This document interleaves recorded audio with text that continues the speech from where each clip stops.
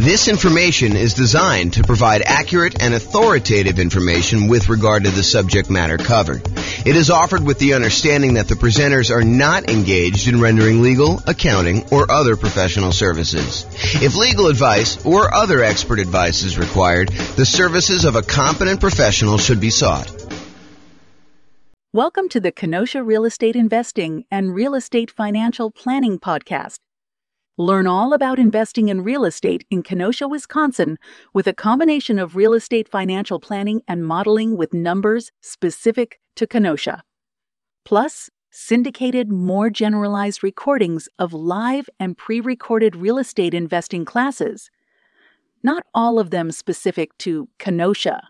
Be sure to stay tuned after the podcast for a message from our sponsors. Hi, this is James Orr. The following is a recording of a class I recorded way back in June of 2021. So why am I publishing a class that's over a year old on October 24th, 2022? Well, over the last month, I've had several people suggest to me or ask me if in our current real estate market, a real estate market where prices are up a lot, interest rates are up a lot, demand has cooled off quite a bit, rents are up, but not that much, income is up, but not that much, and inflation is definitely here and likely to continue until the world, and yes, there is a worldwide inflation issue, not just in the US, until that gets under control. So, if in that type of real estate market, should they even be considering buying properties? For example, yesterday I got the following email from a client. Quote, "So what's your advice to buyer clients right now? Wait for prices to fall? Buy now but with cash? Use those builder incentive loans? Watch TV with the dog?" End quote. My response to them was, watch the Is Nomad Dead class. That's still my answer. And so I figured I might share with you the class that I feel is a really solid start to answer the question, should I even be thinking about investing in real estate right now with the market, especially the real estate market in its current state? So one more thing before I share with you the class recording. While the answer I gave in the class is appropriate for today's real estate market, there is some additional nuance that I should and probably will take some time to add in future content I put out. So be sure to subscribe and be on the lookout for that. And here's the original class recording. Enjoy. Well, good evening and welcome, everyone. This is your host for one of the final meetings ever, at least for now, maybe ever. This is not the penultimate. Next week will be the penultimate meeting. This is the penultimate, the third to last meeting that we're ever going to do. So this is going to be, is Nomad dead? Rest in peace, Nomad. It was a good run while it lasted, but it's done. So a couple of announcements. Upcoming classes, you'll notice there's not a lot in the schedule because I'm not doing it anymore. So next week, I am teaching. I told Brian, don't worry about it. I know you're busy. I will take care of this. Analyzing single-family homes, condos, townhomes, and multifamily. Not 100% sure what's going to be in that class yet because I haven't written it. However, I think it's going to be comparing, analyzing deals, what you put in different fields if you're analyzing single-family home, condo, townhome, multifamily. I don't know. Maybe it'll be like a presentation with a bunch of like tables for if it's a single family home, we usually use this range, and here's why. If it's a condo, we usually use this. If it's a duplex, we usually use this. If it's 3 or 4 units, we usually use this. Or if it's a big apartment building, we usually use this for the spreadsheet. It might be something like that, or I don't know. Maybe that's where it'll end up. We'll have to see. That's next week, June 16th. Wow, it's really coming up quick. Then after that, the final class, the last one. I'm going to go out with a kind of a down note, at least maybe it's a down note, and that is, are we in a bubble? This will sort of be like, I'm leaving. It's over. Hope you guys do well. This is my last prediction. Are we in a bubble? James says this. We'll see. To be determined. Will the real estate market crash? That's the name of the class. We'll see how it goes. That's going to be June 23rd. And you will notice James and Tammy's sabbatical celebration, possible retirement. That has been canceled. Not the sabbatical is being canceled. The class has been canceled. Sabbatical is on. It is totally on. This is sort of like, I don't know. I didn't quite experience this, but this is what I imagine. Senior year, you've already been accepted to college. All your grades are posted. Last week of school. Are you really going to class? Probably not. That's kind of my guess as to what's going on, but I don't know. To be determined. So yeah, school is out for summer. It's exactly right, Austin. But it's even more so. It's not just school is out for summer. It's like school is out. What's the lyric? School is out forever. It's like you're done. I mean, you're totally exactly, Nathan. You got it. That's exactly what's going on. So it's sort of like that, right? Like, do I really need to do like a celebration class? I mean, come on. The celebration is the sabbatical. So there you go. Quit saying forever. I really don't know if it is forever. I honestly don't know. It's not like I'm trying to be vague and kind of like do a little sleight of hand or anything like that. We are definitely taking off 3 months. I think there's a really, really good chance that turns into some variation of 6 months. Maybe just, pop our head up for air. Any clients need anything. Otherwise, we're going back into the sabbatical for another 3 months through the end of the year. And if I had to handicap it at this point, I'd say 10%. 10%. That's done forever. We'll see how it goes, though. All right, those are upcoming classes. And there's nothing else in the calendar. Like, go check the NCRAG website. There's nothing else up there. There's no more coming. That's all you got. So, for one of these last classes, I don't know. I'm a big believer in rewarding promptness, like people that are on time and show up on time and do the right thing. I'm almost tempted to like do something really special for people that actually show up for the 6 o'clock kind of like start of the class instead of the 6:05, 6:10, 6:15, sometimes 6:30, sometimes 7 o'clock, people that roll in. Occasionally, I'll see someone like RSVP and register for the webinar at like 7:40, like as if they're going to go and join the webinar at that time. I'm like, really? You're showing up like with the last 20 minutes? There you go. So, all right. So introductions via chat, if you would be so kind, for one of the last times. Please make sure you switch over to all panelists and attendees. And then who are you and where are you from? And do you believe Nomad is dead? I mean, a part of this is what is it? I do believe in fairies, or where you knock your feet together or sprinkle dust or whatever. I don't even know what the thing is, but do you believe Nomad is dead? And if you want to throw in why or why not, please do. Go ahead. There you go. Figure that out. And then, of course, if you do have questions throughout the webinar, please do use the chat window. I actually look forward to some questions. I think it's an interesting thing. Keeps it lively, keeps me on my toes. I get to realize that I'm not just talking to myself. So, yeah, Mike's like, I don't know if it's dead. That's why I'm here. I'm here for you to tell me if it's dead. Oh, man, I could go off on a tangent about that comment right there, Mike. I mean, really? You're relying on me to tell you if it's dead or not. Oh, man, I should go off on a tangent. I'm not going to, though. I'm going to be nice. There you go. Here to learn. Nope. If people are saying, nope, it's not dead. We shall see, right? We shall see. All right. This is my new little warning slide. I like this. There was an attorney that did some continuing education. Tammy sent this over to me and a friend of mine, and I kind of liked it so much I kind of commandeered it. I borrowed it. So it's largely his. So why you should not consider anything I say as advice or even reliable information or education. Oh, man. Wait to the end to tell you this. Hey, I'm probably not your realtor. For some of you online, I am your realtor. But I'm probably not your realtor for most of you guys. I'm not your attorney. I'm not an accountant. I'm not a CPA. I'm not your advisor. So I'm not doing this. This is not advice for you, like customized or personalized. Facts do vary greatly. So I can tell you something, and it could be absolutely true in this really narrow context, this really narrow kind of like space where it exists. But it could vary a lot depending on who it is and what's going on there. Chances are I don't know what I'm talking about. So there you go. How's that for a disclaimer? Chances are good. I just don't have a freaking clue. I have no idea what I'm talking about.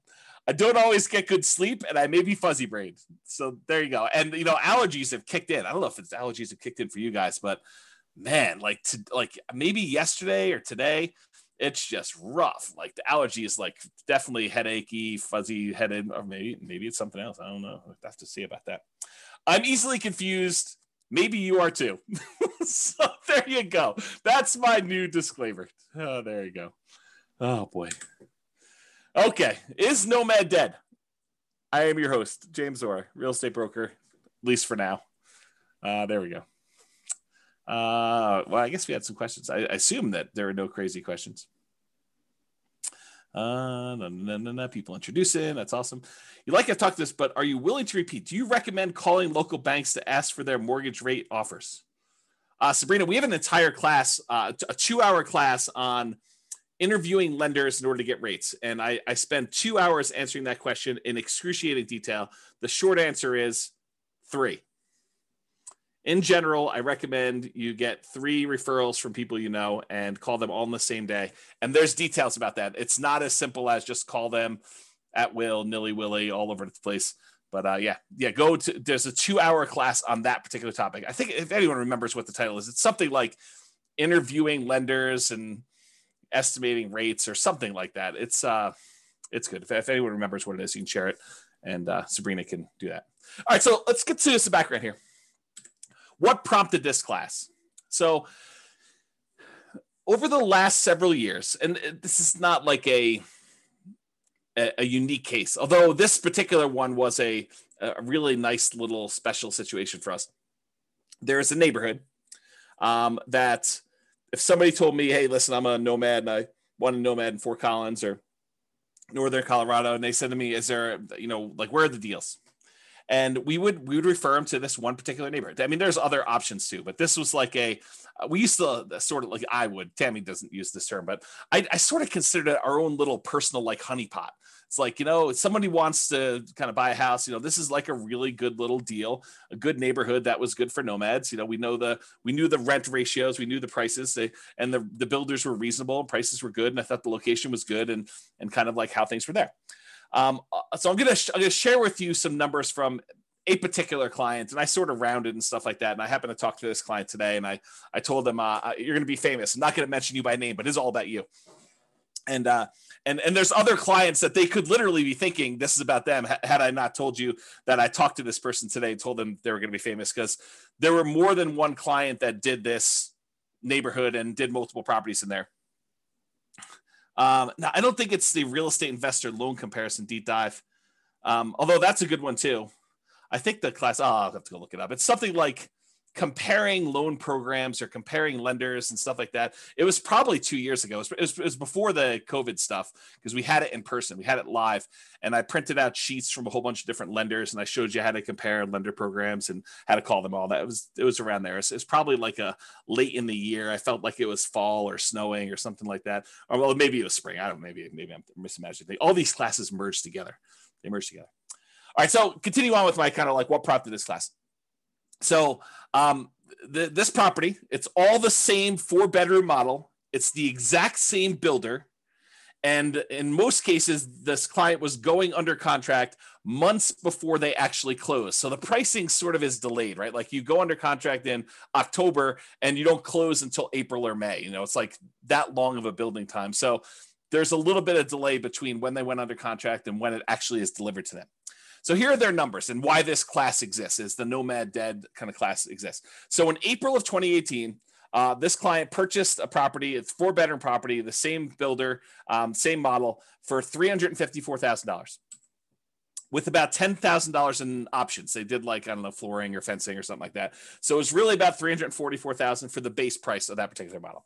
In June of 2019, a year later, they decided to do this nomad thing where they're going to buy a property, move in for a year, live there. Then at the end of the year, they're going to convert that one to a rental. They're going to go buy a new property. They're going to move into that, buy it with 5% down or whatever they're doing, 3% down, 5%, 0%, something like that. And they're going to move into the property and live there. And then they're going to repeat this process where they convert that one to a rental and move into another property. And that's what nomad is in general. So in June of 2019, the client purchased the exact same model from the exact same builder in the exact same neighborhood for $360,000. And this one had about $3,000 in options. So it was about $357,000 for the base price. So previously the base price the year before, plus a couple months or plus a month or two, was $344. Then it went up to $357. That was about a 3.77% per year increase in home prices. Now, when we do deal analysis and we talk about, modeling stuff and everything else, we typically, historically, have used 3%. So is getting a 3.77% increase in price good or bad? I mean, I think it's neutral, right? Because in some ways it helps you. Any properties that you own have, in theory, gone up that much in value. And any properties that you're about to buy are a little bit more expensive. So it hurts you there when you're going to buy properties and do that. So it ended up being 3.77% increase 1 year to the next. Totally within what I would consider a reasonable range of what the property value had gone up from between April of 2018 and June of 2019. And we typically model that 3%. Rent at that time when they rented the property, because remember the first year they lived in it, so we didn't know what rents were, and that's a problem with a lot of times when we're buying, especially in a new construction neighborhood, and we don't have a lot of rent comps. We're guessing what rent will be, and it's not even what rent will be when we buy it, which it's going to be in like 5 months from when we go under contract. It's what rent will be a year from after we buy it and we move in, and we're going to convert it to a rental. So we're sort of like guessing as to what rents will be in some cases 18 months or more out. Sometimes tricky to do that. So it turns out rent was about, and I don't remember what we were estimating for rent. I just remember thinking this is probably going to be a good rental area. Rent was about $22.50 per month. And I honestly think they probably got top of the market. I think they got really, I don't want to say lucky, but there's a range of rents. Rent's not an exact number. And you could advertise, $2,100, you could advertise $2,300, and you could get, somewhere in that range. Might take you a little longer to get to 23, or you could find that right person who works really close to there, or it's directly between two places where the two spouses work. And so it's a great central location. I mean, it's all these reasons why it could be that thing, but rent is not an exact number. And so they got $22.50 per month. I felt as though that was a really good high number for them for rent. I was like, that's awesome. You crushed it. You did really good. So they bought their next property for $360, which is $3K in options. $357 was the base price, and they rented out the one they bought for $354 for $22.50. Okay, so that's what it was, $22.50. Last year in 2020, June of 2020, so like 12 months pretty much since the last one, the client purchased the same exact property, same model, same neighborhood, same builder for $376. And they had about $3,000 in options and upgrades on that particular one too. So the base price of that one was $373 for the base price. That was about a 4.48% increase from the previous year. So again, we usually use 3%. This time it went up 4.48 in a year. Hot market, property values went up a little bit. So I thought that was encouraging. The property values went up there. And rent actually went down a little bit, or you could say they didn't quite crush it. They didn't get a home run like they did the year before. And so rents were about $2,200 a month in that particular case. So that's what we got. And I should also point out, I don't know if every single data point for this particular example is the same client, because for some of the rents, I have multiple clients in that neighborhood and they're all doing like a nomadish thing. And so some of them actually were able to rent it. And I may have used like one client's number when it really was another client. And so, but it's the same model. They're all buying similar models in that neighborhood, 4-bedroom. Although there's a couple builders we go with in that particular neighborhood, but you get the idea. And this is in Northern Colorado, in case you're wondering. So rent was about $2,200, which was less than the year before, a little bit less than the year before. So it didn't really go up. It kind of stayed the same. This year, June of 2021, like while I was preparing for this class, I reached out to the builder. I said, hey, what do you have left in inventory for the model that we normally buy? I told them the model. I said, what do you got for me in the same neighborhood? And they told me, are you sitting down? Are you ready for this? $477,950. Pause for dramatic effect. Take a drink. That's right. So last year, the base price was $373. This year, the base price is $477,950. To which I did a quick calculation. That is a 28.15% increase from the previous year. So I start thinking to myself, and by the way, rent is about $2,300. So rents were maybe $2,250, somewhere in there. They were getting about $2,300 a month in rent for the model, same neighborhood thing there. So rents did not go up 28.15% there. And Bob and Barbie are saying, because of building costs, I think building costs are a major factor in this. Are they the only thing that's going on? Absolutely not. there's just ridiculous demand right now for properties.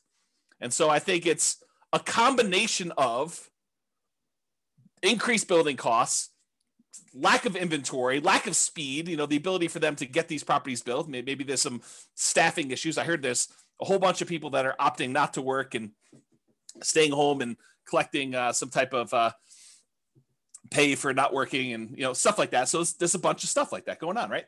And so this is what prompts a class called Is Nomad Dead? Prices are up a lot, like not just 5%, 6%, 7%, which we could have modeled. I mean, we could have done that, right? So prices are up a lot, like 28.51%. And by the way, this is an extreme example. It's not like where it is every single place, but I think that we're seeing prices increase quite a bit, maybe not the 28.15% across the board, right? You could go find another neighborhood where you're like, oh, prices are up, but not 28%, right? Like quite a bit, but not that much. So prices are up a lot. Demand is up a lot. This multiple offers on a lot of these properties. There's waiting lists for some builders in order to get into properties now. It's pretty ridiculous right now, which, as an aside, if ever there was a time for someone to take 3 months off, might it be during one of the craziest real estate markets ever, where it's really hard to serve clients because they're having to go out and make 10 offers to get one property accepted, or they have to be on waiting lists even for new construction, or prices have jumped up really fast and rents are sort of lagging behind. If ever there was a time for a real estate broker who was kind of getting a little bit burned out a little bit, needed a little break, for them to take 3 months off, might it be Q3 2021? I don't know. I'm just saying hypothetically, not saying anything in particular. I'm not calling anyone out by name, not doing any of that, but I'm just saying, maybe. Okay. So demand is up. Interest rates are down, which I'll show you here in a second, but not that much. They didn't go down like that crazy. So it's not like the price is, the same, like, the monthly payment's the same.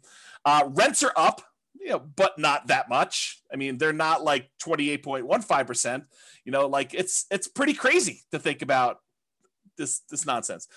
Income is up. People's income have actually gone up. We're seeing some inflation sort of activities going on where, people applying for jobs are seeing those the starting wages there, and in some cases, people are getting raises. And I don't know, we're seeing a lot of that stuff.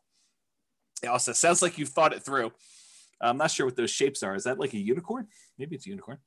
And then Bob and Barbie say, especially a broker that doesn't want to be a psychologist due to buyers able to get the house. Yeah, right. It's hard. You go read a lot of these articles about agents and how they're really struggling, and there's just a lot of stuff. So income is up. Signs suggest that inflation is already here, and that it's likely to continue. I mean, we're seeing signs of that happening right now. So you've got all these kind of factors coming in, which prompts me to ask, hey, is Nomad dead? Like, has the train left the station? Am I too late to the party? If I just learned about this thing, if I just went online, I saw your class, I'm like, oh man, this Nomad thing, this sounds really, really good. And then you like see the numbers I was using, and I put it back on the shelf. I probably shouldn't have done that. If you see the numbers I had in the Nomad book that I used to give away when people came to class live, and you're looking at these things and you're like, 230, 240. Can we still buy houses for 240? And then you're like, and you're like, what is going on here? Like, how does that even work? Like, is it too late? I mean, the numbers you were using before, those seem really, really different. I can't get any to look anything like that. Begs you to ask, is Nomad dead? Am I too late? Is this like even going to happen for me? Should I even bother? Or are you like, oh, it always happens to me. I find out about something. Had I only been buying properties like this particular client of James, the property he bought for $354, once these ones sell for $477, those become comparable sales to show that that's probably the new value for someone trying to buy a property. It's about that when the new ones become comparables for the ones that they bought, 3 years ago, whatever it is, for $354. So what is the difference in price between that? Is that like $120,000? Approximately 120,000. So 1, 2, well, I guess not all of them are 120, but let's 1, 2, 3 properties that they bought previously. So that's probably $300,000 in profit in 1 year. What? That's crazy, right? Definitely crazy. Yeah. See, Roy says I'm supposed to actually call him when I know it's going to increase $120,000. I didn't know. I called like the clients that had properties in that neighborhood. I'm like, hey, are you sitting down? Because I just found out the models you've been buying, they're now $100,000 more than what we were paying last year. And they're like, what? I'm like, yes. And we just had to wait for them to sell because it's just crazy. Okay. So this is why there's a class called Is Nomad Dead? And we will find out. So because I did this particular one builder, I went and I looked at some historical data on another builder that we like here in Northern Colorado. Yeah, cue the charts. Exactly, Steve. You're right, buddy. Here we go. So what I did is I went and I looked at some historical data. And I'll tell you how I got this chart because I think it's instructive and it's probably interesting to some folks, especially the more the nerdy, geeky ones. And, you know who you are. So what I did is instead of actually going back and trying to pick out exactly one, this particular model that we happen to like buying, it's a 4-bedroom property by a new construction, by a builder that does new construction in Northern Colorado. And I went all the way back to about 2014 data because I think that's when it stopped. I think that's when it started, rather. I think this is that particular property when they started building this model with these specs. And I went and I looked at it and I said, okay, it has to match this exact square footage requirement. It has to have, this amount for, above grade finished square foot, this amount of finished square foot, not including the basement. And so I matched it based on square footage. So is it possible there's like a rogue property in here? Yes. But I will tell you, I hand looked at the data just a quick glance, and the overwhelming majority of these things were exactly this builder. By the way, don't call me during Anchor because I had to turn my phone off. So this shows you like this particular builder with this matching square footage, and it shows you the price. Now, this does include multiple cities, so it's not just all the same city. There's some of these in like very far east Greeley, which are less expensive than something in, let's say, Fort Collins or, Loveland or Severance or, like whatever the other Northern Colorado cities are, which I can't think of right now, Windsor, as an example. So this covers a wide range of cities. And it also covers a wide range of what upgrades people do. Just as an example, when my clients typically buy a property from this particular builder, we talk to them about the pros and cons of rolling in all of the upgrades: backyard landscaping, backyard fence, air conditioning, the upgraded appliance package. So there's all these extra things that we usually talk about. Hey, look, you could go ahead and add all these things after closing and save yourself some money because the builder has definitely marked them up. Or if you decide to roll them in and have the builder provide them, you're paying a premium, but you're able to finance them. And so you're only putting out 5% or 20% or 25% of the value of the thing because you're financing the rest at some really low interest rate. And so there's a range of what these values would be. It's not like this one got bid up or anything like that. And maybe that this person who bought this particular property right here, where my mouse went, decided to roll all their stuff in, or maybe they had a lot premium because it backed out to open space or something like that. And so there's all these different factors as to where they are. But in general, you can see the trend. The trend is up and to the right. You can see the property price increases. And one of the things I'll point out is you kind of see here where we hit the new year, almost everything is pushing on the high end of that line. It's not like you have stuff that's kind of on the low end of the line, like you see over here. It's like this year, everything is being pushed up on price. So we're definitely above the average line of what we've been seeing in appreciation rate. The red line is the linear growth rate. The black line is the exponential growth rate. So it's a little bit better than linear as far as growth goes. That's how I would interpret that data. I don't know if Andrew is on or something like that, who's a big math guy, but he could correct me if I'm wrong in my analysis of this particular chart. But you can see the prices for these things has definitely gone up. Before, we were able to get this Michigan model, the 4-bedroom property for, in the low to mid 200s, like, 230, 240. And if you remember, this is about the time that this book was written. And this is the example we use in this particular book. So it matches what we were getting at the time in the book, if you kind of think about it that way. The same properties nowadays, they're over 400. They're like up there, okay? So you can see this historical chart. So when prices go up that much, rents don't quite go up that much. Is Nomad dead? All right, so I'm going to do some comparisons, because I think that's what you want to know, right? You're like, hey, listen, I read the 2015, the original Nomad book, and the numbers are not what they are today. Yeah, no joke, right? So let's go think about Nomad then and now. Here they are. So back in the 2015 original Nomad book, the purchase price we used was $238,875. That was the base price with some upgrades thrown in for buying at the time, it was basically a Michigan model, although you could make an argument it was any other house that was similar characteristics. It didn't have to be that, but that's what we used when I modeled it. Okay. So it's $238,875. The purchase price today for that same model with the same upgrades, $437,375. Now, this is not a true compounding annual growth rate comparison, right? Because it's not like we have the same house and the same house sold. It's like you have the same house that may be in a different neighborhood, it may be in a metro district, it may not be in a metro district, it may, on average back to better location or be in a better, a place, a better city, any of these things kind of factor. So it's not truly a compounding annual growth rate, but I did do the math for you that says, hey, look, if they were like 240 or so back then, and now they're 440 or so right now, what is the annual growth rate for that 6-year period between those? Turns out the growth rate for those properties during that time was about 10.61% per year, compounding annual growth rate. Craziness. Okay. So we were estimating 3%. So when properties do better than that, it helps you for all the properties that you own. It hurts you because you're buying more expensive properties as you're moving forward. So it helps and hurts depending on where you are in the process.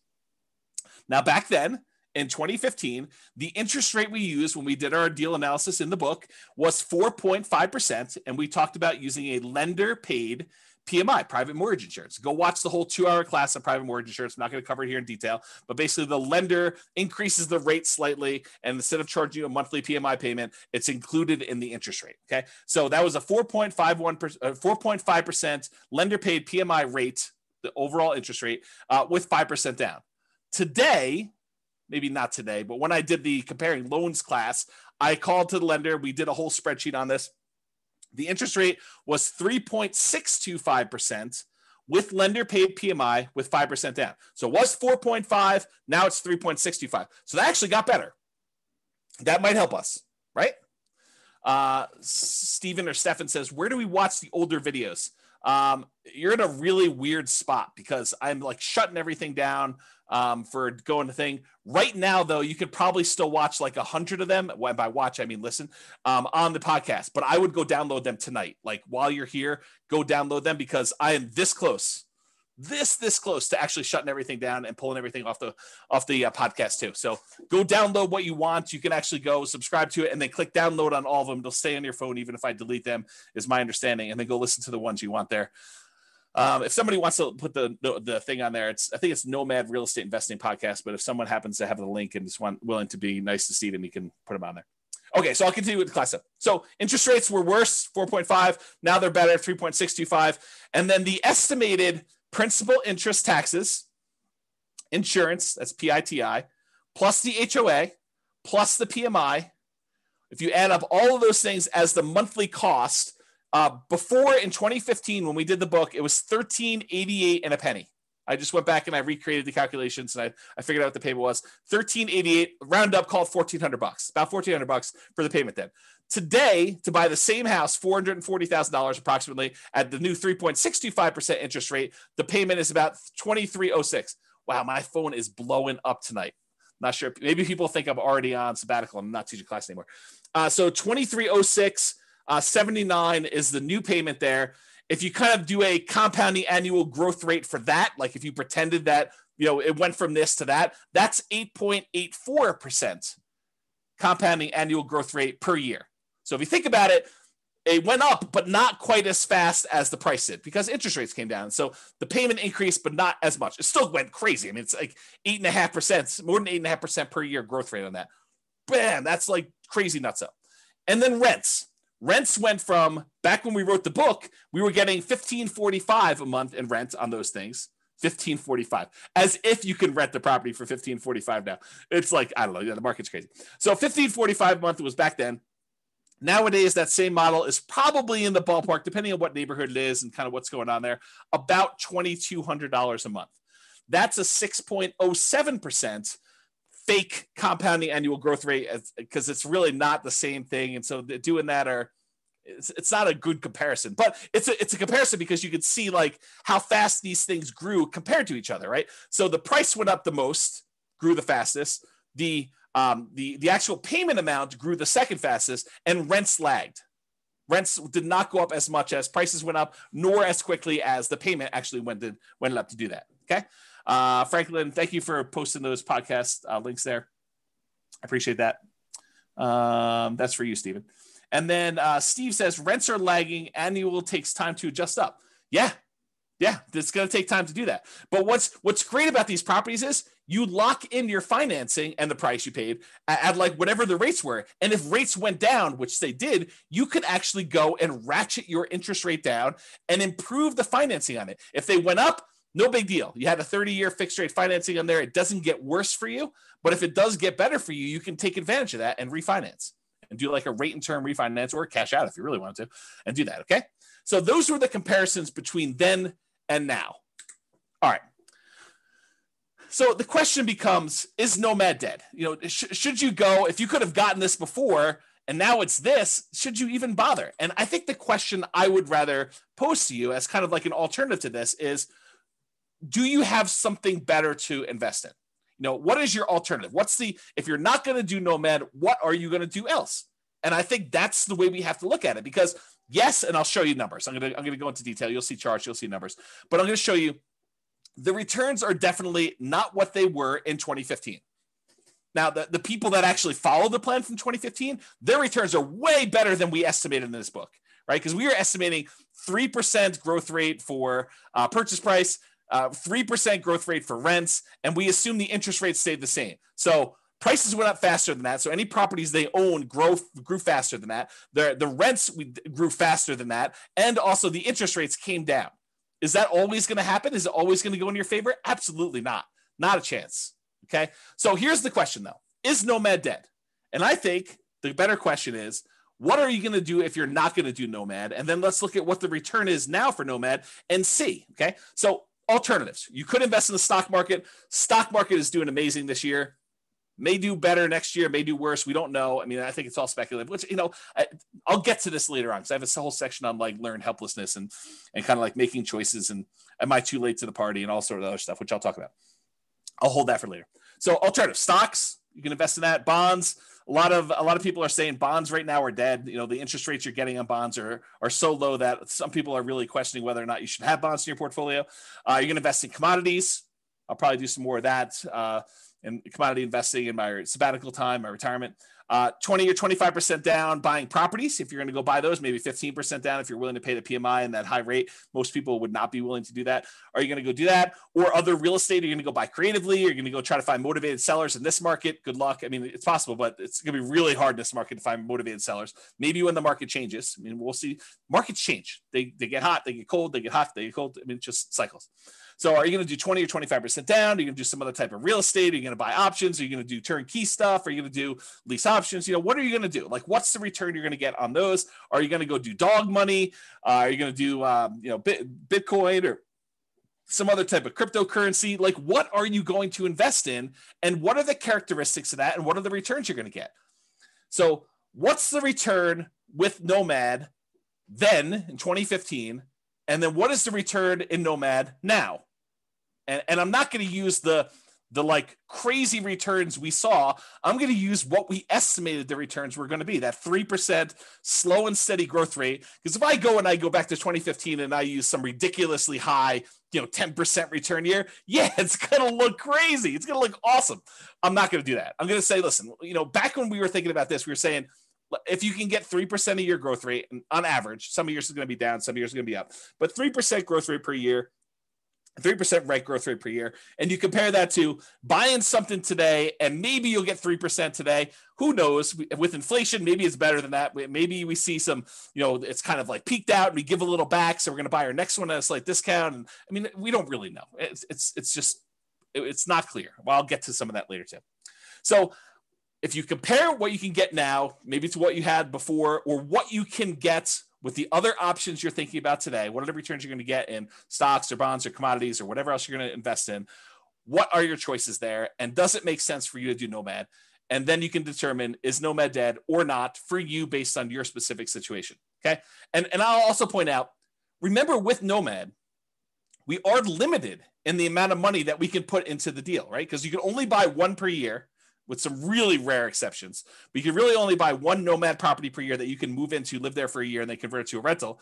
And most of the time, we're opting to put 5% down and not more, because if we put more, we tend to actually lower the overall return because we're less leveraged. Okay. So we're somewhat restricted. So you're going to put a little bit into this Nomad thing. And then I think if you have extra money, you're either going to build up your reserves and kind of prepare for the next thing, or you're going to invest in something else, stocks, bonds, commodities, CDs, whatever it is that makes sense for you. Okay. So inflation, having debt is largely supported by someone else who's paying for it, like tenants, that you could pay off later with inflated dollars is beneficial. So if we happen to be in a period where we're expecting higher inflation, which it seems like that's what is going on right now, and that seems like what we're likely to see, at least in the near-term future, then having the ability to pay off debt later with inflated dollars is helpful for us, especially if the tenants are sort of covering or more than covering the amount of debt the payments you have on that debt in the meantime. Okay, so that's a good position to be in. Okay, one other thing I'll point out here. Tyler says, why 5% instead of that new 3% conventional? We talk about this in the financing Nomad class. A lot of times doing the 3% might make sense for you if you're short on down payment, but the interest rate is usually worse on the 3% one. And so you need to make that decision for yourself. If you go watch the class on like the loan comparison deep dive, I talk about the difference between a 3% loan and a 5% loan and what the actual monthly payment difference would look like. But if you can only do the 3% because that's where your down payment is, or you'd rather have more reserves, go for it. You're usually limited on how many you can do too. So we do the 5% all the way up to 10 loans or more for owner occupant. The 3%, you're going to be limited in how many you can do. But there's more detail on that in other classes. That's really not a topic for tonight. Okay. You're not committing to 10 nomads. So I want to point this out up front. It's not like you have to decide today that I'm going to do this 10 nomad plan. 10 is arbitrary. I hope you guys know that, right? Like we sort of plan it out for you and put it in front of you so that you can see what it looks like if you go that far out. But you don't have to do 10. You could do 1. You could do 3. You could do 7. You could do 14. You could do 27 of these. Okay. There's no limits, high or low, on how many you have to do. You're choosing to purchase one property. You're making a decision today. Okay.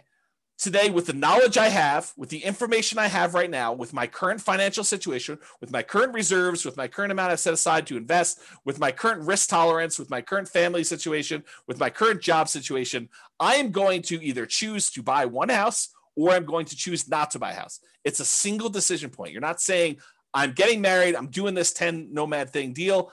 You don't have to decide that. It's one. Then, once you buy the one, you move in there, you're living there, you save your money. You continue to educate yourself over the next year. There's zero pressure to do a second one. If you decide you want to do it, great. If you decide you don't want to do it, great. You don't have to do more. You decide if you want to do one more at that point. It's up to you. Okay. You only repeat this if it still makes sense to you. You reevaluate. Here's my new job situation. Here's my new financial situation. Here's my new reserve situation. Here's my new down payment. Here's what I think the market might or might not do. Although, good luck with that. Here's what I think is going to do there. It's like all this stuff you take into account and you decide, do I want to move forward with another one? Yes or no? If it makes sense, you do another one. Yeah. Roy says, speak for yourself. Those numbers say buy 10, obviously. Right. And I think there's a case to be made that you'll get to the next point and you'll be like, what are my options? What else can I invest in? Oh, this Nomad thing is the best returning investment I could possibly make. I'm going to choose to do that. But you need to decide that on your own. There are no promises being made. There's no guarantees in life, period. Okay. So I personally think there is power in making good decisions repeatedly. Think about good habits. I'm a bad example of this, but eating good, healthy food every day, getting good regular exercise, investing in long-term relationships, all those things, the good habits that you put in and make, compounding effects over time, I think you're rewarded for that. but you can get feedback through the Nomad process and other things. But you can get feedback on the Nomad thing, and you can make better distinctions, and you can improve your decision-making over time. So next year, you may say, this 2-bedroom property I bought in, the right over the border in Wyoming wasn't the best investment for me.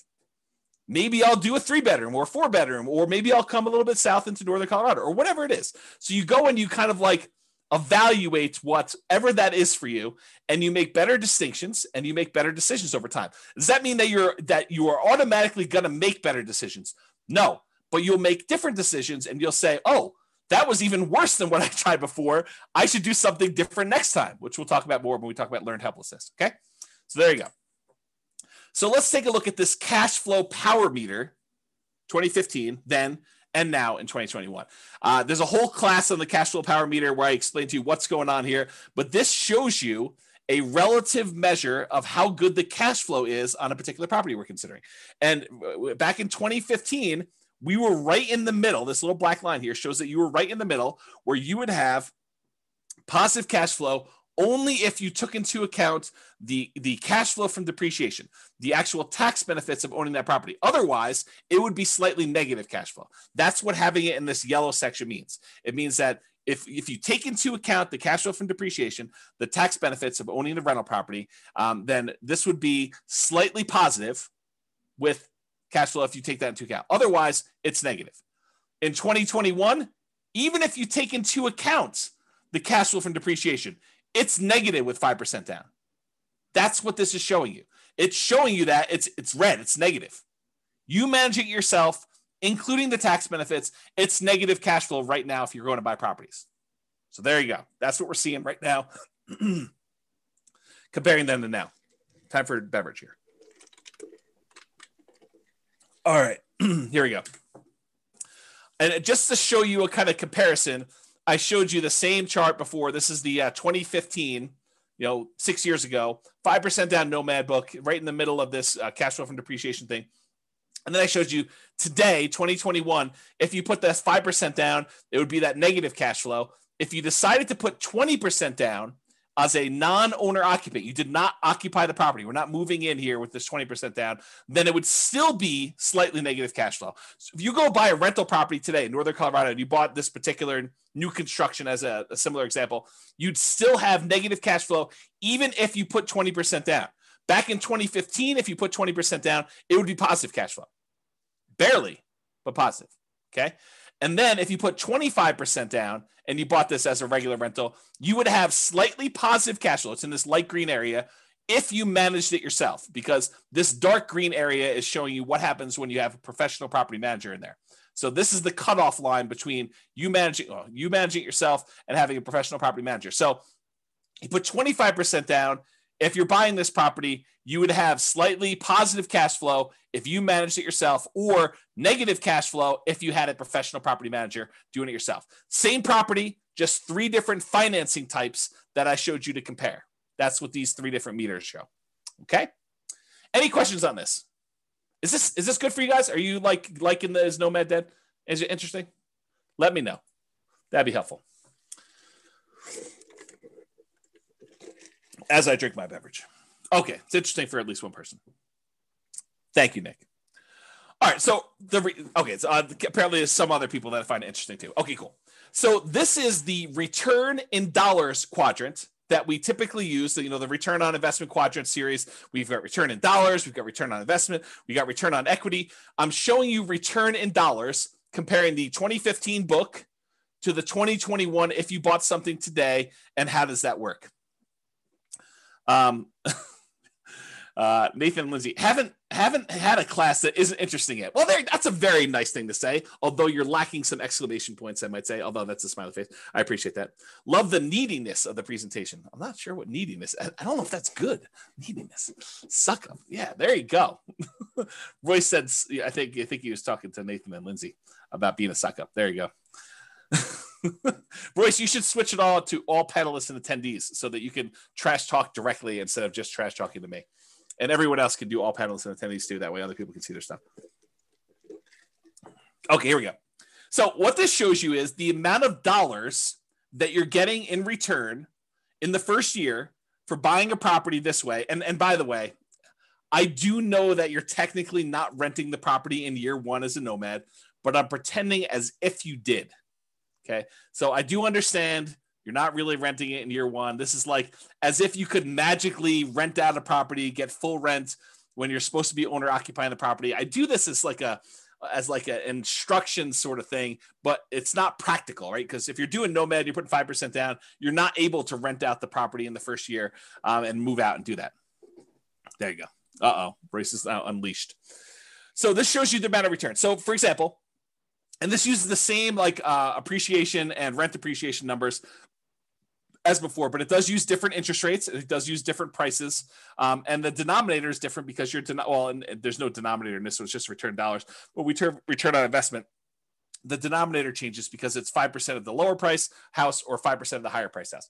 All right, so in 2015, the appreciation would be $7,166 if we had 3% growth on whatever that was, 240.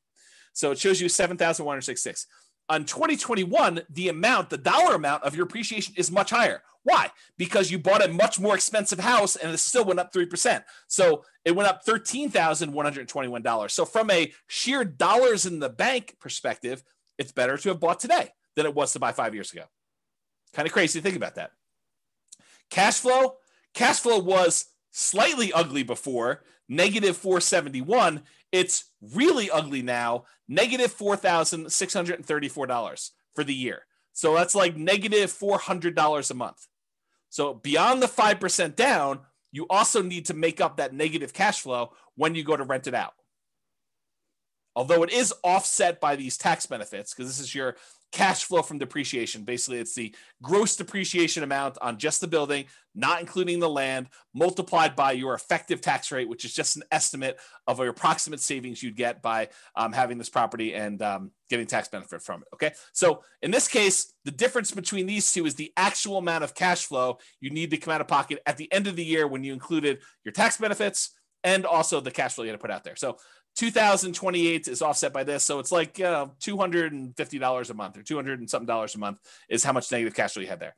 Where here, we showed you this before, when you took into account your tax benefits from 2015 and the negative cash flow, you were still slightly positive. That's what we showed before when we talked about cash flow power meter. Okay. And then the debt pay down, you paid down $3,661 back in 2015. The amount of principal you paid down on that loan over the course of that first year. Now you're paying down $7,806. It's a combination of two things as to why this is higher. Number one, the property is more expensive, but number two, your interest rate is better too. And you pay down more principal with a lower interest rate. Okay. So those are the two reasons. So back then, when you bought a Nomad property, we expected to do about $11,464 total for the year. Now we're expecting $18,321. So you end up doing larger dollar amounts today than you did back then. That's good in general. Here is the return on investment numbers. So we take the same dollar amounts we just had here. Now we're dividing through by the actual down payment amount, the 5% plus the closing costs. And so now we got about a 50% appreciation rate. So $7,000 must have been about $14,000 plus closing costs, down payment plus closing costs in order to get here. So it's about a 50% return from appreciation back in 2015. It's the same here today because we're assuming it's 3%. So it works out to be the same, right? Cash flow was about negative 3.28 before. Now it's negative 17.66. That's ugly. Maybe Nomad is dead. We'll see. Debt paydown was about 25.54%. Now it's better. Your debt paydown is actually improved because your interest rate's a little bit better. Is 29.74% is your return from debt paydown. And then your tax benefits are the same. So the overall return on investment when we used to do this back in 2015 was 79.99%. That's pretty amazing. What's the return on investment now? Oh, it's only 69.81. Boo-hoo, right? How bad is it to get almost 70% return on your money? Right? I mean, that's like the crazy thing. And that's why we're thinking, is Nomad dead? Well, if you could go and get a return that exceeds 70% somewhere else with similar risk characteristics, because you got to take into account risk. Real estate risk is very different than, stock market risk or something else like that. But is this risk similar? And can you beat a 70% return? Maybe, maybe not. It's up to you to decide. Okay. So it was 80. Now it's almost 70. Still not bad at all. Now, what if we took into account the reserves you need in order to hold rental property? It would be silly for you to buy a rental property and not put aside reserves. And we talked about this in everything you learned about deal analysis is wrong. There's a 2-hour class on this concept of why you should do your calculations and include reserves when you do your return on investment calculations. So go watch that class. It's 2 hours long, and you'll understand more about what I'm talking about. But realize if we include the reserve numbers, the 6 months of reserves, that's what ROIQ plus R6, 6 months of reserves, and you compare that back to when we were doing it, the return now when you include reserves on everything is 49.05 compared to 44.66. Still a little bit less, but when did 45% return on your money become a bad return? When did it become bad? So Bob and Barbie says, seems like the tax benefit should be greater as the purchase price is more. It's the same ratio though, because you put 5% down on both. So when you actually do it that way, they're similar returns because it's a dollar amount based on the price, but it's also the same denominator changing as well based on the price. So it turns out it's the same ratio. Good question though. Steve says something, everything you learned about deal analysis is wrong. Yep, there you go. That's the class on that one. Although it's probably on the podcast. Okay, so that's the R6 number. What about if you do 12 months of reserves, but you decide to keep your reserves, most of them in the stock market or something else with a higher rate of return? Well, the return is 39.47% from 2015 versus 36.72 today. It's still a pretty amazing return, especially for having 12 months reserves that are a drag on your overall return there. I don't know. It still seems pretty amazing. But it's up to you to decide if Nomad is dead. It's not for me. So is Nomad dead? Let's take a look at some comparison scenarios. So because I have this pretty cool software that allows me to do models of scenarios and run out situations for people, I ran 5 different scenarios to compare, and then I added a couple more at the end because I thought I might have time. We'll see if I get there. So the original Nomad with 2015 numbers, I did that as kind of like a baseline. Said, okay, this is what we thought it would be before. I just sort of laid it out there and I ran it and I showed you what that looked like. Then I did 2021 Nomad right now. And I did a couple different situations there. I did doing 10 Nomads, which is the most similar comparison to the 2015 ones. And then any extra cash I did in stocks, which is the same thing I did in 2015, by the way. And then I also compared it to, hey, listen, if I'm not going to do this Nomad thing in 2021, maybe I'm going to buy just a house to live in, and I'm going to take all the rest of my money and I'm just going to invest it in stocks. So I ran that too. And I think I used 8% for the stock market return. Okay. And then I did another scenario where I said, okay, you're going to buy a house to live in, one owner occupant property, and you're going to actually save up to buy 20% down properties. And you're going to buy 9 rentals with 20% down. And then the last one I did is you're going to buy a house to live in with 5% down, and you're going to buy 9 25% down rental properties. And so I'm going to look at how the original 2015 Nomad did in comparison to doing 10 Nomads today, doing no Nomads, basically buy a house to live in and do everything else in stocks, to doing owner occupant with 20% down and owner occupant with 25% down. And you'll have 9 rentals for all those things. Okay. Here we go. Kevin says, pretty sure I got a 200% return in year 1 at my current house. So Nomad is certainly not dead. There you go. Kevin says it all. And then it says, I heard the same rumor, Austin. Austin says, is the rumor that Royce is teaching during sabbatical true? Maybe. Royce says no. It's not true. That's pretty good. All right. So rather than build up any more suspense here, I will show you what the numbers suggest. So yes, it is true. 2015 Nomad was amazing. A non-inflation adjusted net worth at the end of 40 years shows that you'd have $20.7 million in both equity and cash in the stock market if you decided to do Nomad in 2015. However, the 2021 Nomad puts you at 19.5 million. So 20.7 million, 19.5. I'm pretty sure that's still pretty freaking good. If you decided you wanted to do one owner occupant property and you bought 9 25% down properties, you'd have 13.4 million. If you decided to do one owner occupant property and 9 20% down properties, you'd have 12.86 million. If you decided you wanted to do one owner occupant property and you did the rest in stocks at 8%, and maybe you can get better than 8%, you can change these assumptions if you want to, you'd have $7.2 million. So that's what the net worth was. If we adjust for inflation, the 2015 nomads like having $6.3 million in today's dollars versus a 2021 full-on nomad is about $6 million in today's dollars. So it's a difference of, well, it's 3.71. So I'll just call it almost 4. So $400,000 difference between one and the other, if you think of it that way. The ones where you do other stuff, just in, it's like 4 million, and 2.2 million. Daniel says, do you have simulation that shows for markets that are slowly growing, stagnant, or slightly declining? Yes, I do. In fact, the software allows you to do whatever you want. That's why I wrote it.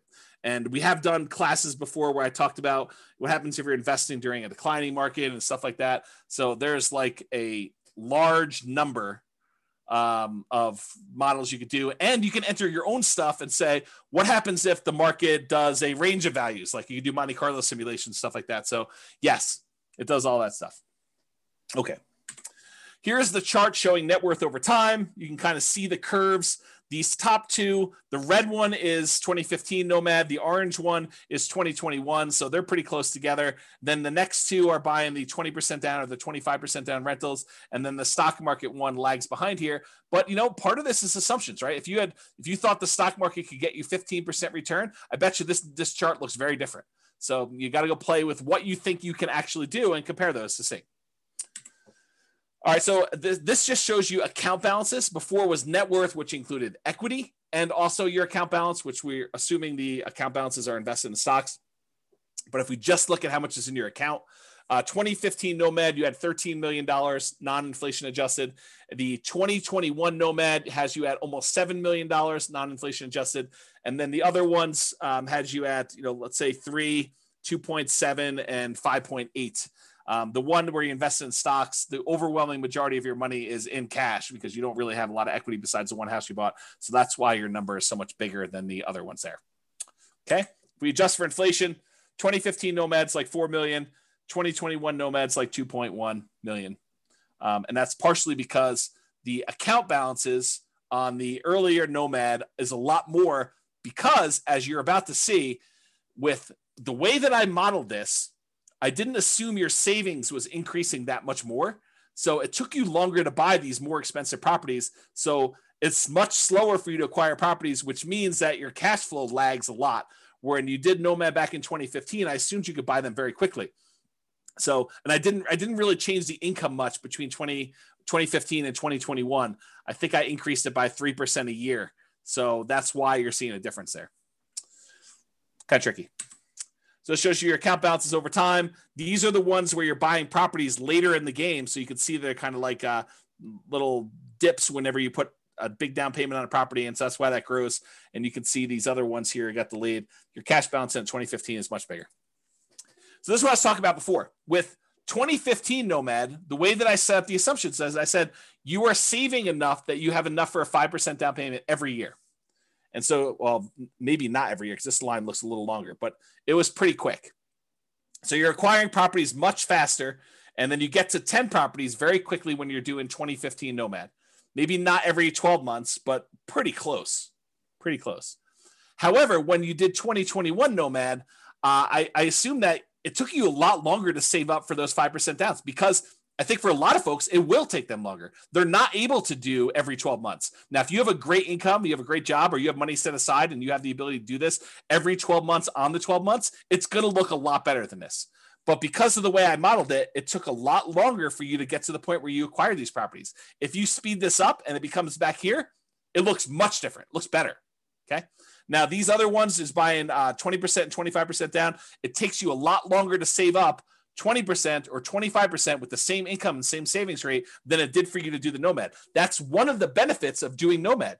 is that you can acquire properties earlier because you don't have to save up 20% down plus reserves or 25% down plus reserves. You only have to save up 5% down plus reserves in order to be able to start acquiring your properties.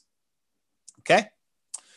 And then this other one, you basically bought one property and you lived there and you had stocks. So you bought no other properties. That's the one with just stocks. Any questions on this? Am I going too fast? Am I going too slow?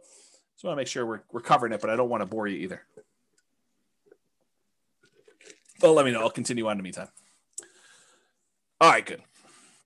All right, so this is that chart that shows you what phase of financial independence. If you guys came to last week's class, I think it was last week's class. Was it last week's class? I went over the stages and phases of financial independence, retiring early, and I covered all those. Well, if it wasn't, it was recently. Yeah. So, and so basically it shows you what phase you're in. And with 2015 Nomad, you get to phase 2 pretty quickly, the earliest. Then you actually get to phase 3, and you eventually get to phase 4 in your, before your 40 years is up. With the one where you're doing 2021, since it takes you a lot longer to start acquiring the properties because your savings rate isn't enough to get you to do it really, really quickly, because I handicapped it by showing you a reasonable savings rate, the same savings rate you had before for the 2015 one.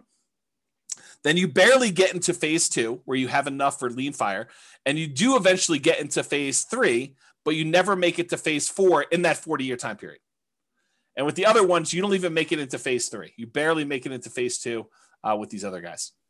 Okay, and that's the 20% down and the 25% down and the stock one. Okay, you do make it there. And in case it's hard to read when you actually made it, this is the same chart, but it's showing you how many months it took to go into phase 2. So reaching that first goal of getting out of phase 1, working toward your minimum target monthly income till you have enough where you can actually fire. It's lean fire, but it's fire. And so how long does it take you to get there? This is like how long it takes you to get to lean fire. With the 2015 Nomad, it's 242 months. With the 2021 Nomad, it's 357 months. And part of that is because you don't have enough money to acquire these properties every 12 months. It took you a longer time to acquire properties because they're more expensive.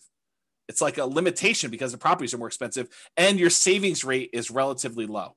I think I have you saving like $500 a month. So $500 a month is not a lot to be saving to achieve this level of acquisition. Because I think I have you making like $5,000 a month. So it's like 10%. Okay. Okay. And then here we go. 2021 stocks and one owner occupants. That took you 449 months. When you do the 20% down ones, it's 453 months. When you do the 25% down, it's faster. It's 421 months. So it shows you how long it took you to get to lean fire. I guess I didn't show any other charts. So this shows you your total true cash flow for all the different plans. So how much cash flow plus your cash flow from depreciation you have on all the properties. With the 2015 Nomad, you have about $30,000 a month by the time you're done. With the 2021, you have about $27,000 a month when you're done. With the 25% down ones, you're about $22,000 a month. And with the 20% down ones, you're at 18. You don't have any cash flow from your rentals when you do only stocks because you only have stocks. You don't have any rentals. Okay. And if you adjust for inflation, the 2015 one is like having $9,000 a month in passive income today. And realize you did this model earning $5,000 a month. So it's more than what your lifestyle was when you were working. You can adjust your own numbers to see what this looks like. And then 2021 numbers, you have about $8,400 a month and change. And this is also continuing to grow because all of your properties are not paid off yet. So realize because you delayed your properties acquiring them, you still have ones that could pay off. So this number will go up for that. And then doing the 25% down ones, it's almost $7,000 a month. With the 20% down ones, it's almost $5,700 a month from there. And this shows you the charts for doing this. These little blips are when you buy a property and you have 1 month where you do not have to pay your mortgage. That first month where you acquire property, there's a delay and you having to pay that mortgage. So you have a little blip, and that's what those little blippy lines are for. You don't have it when you do the owner occupant because you're not a rental when you buy the property. So you don't have the extra income. Okay, so it shows you those. See that over time. It's the same numbers from before. All I did is I showed you it over time. Then this is a deceiving chart. It's deceptive. It's really deceptive. Actually, I almost contemplated not including it, but I wanted to show you because you're looking at this. This shows you the cumulative, the sum of all the negative cash flows you've had on your property. Once you've kind of taken into account the tax benefits, but you'll think to yourself, man, there's not a lot of negative cash flow going on, even in the 2021 ones. But James, you told me there was significant negative cash flow when we did the 2021 properties. Why isn't there, this negative cash flow kind of starting in month 13 once we convert the first one to a property, convert the first property we bought to a rental?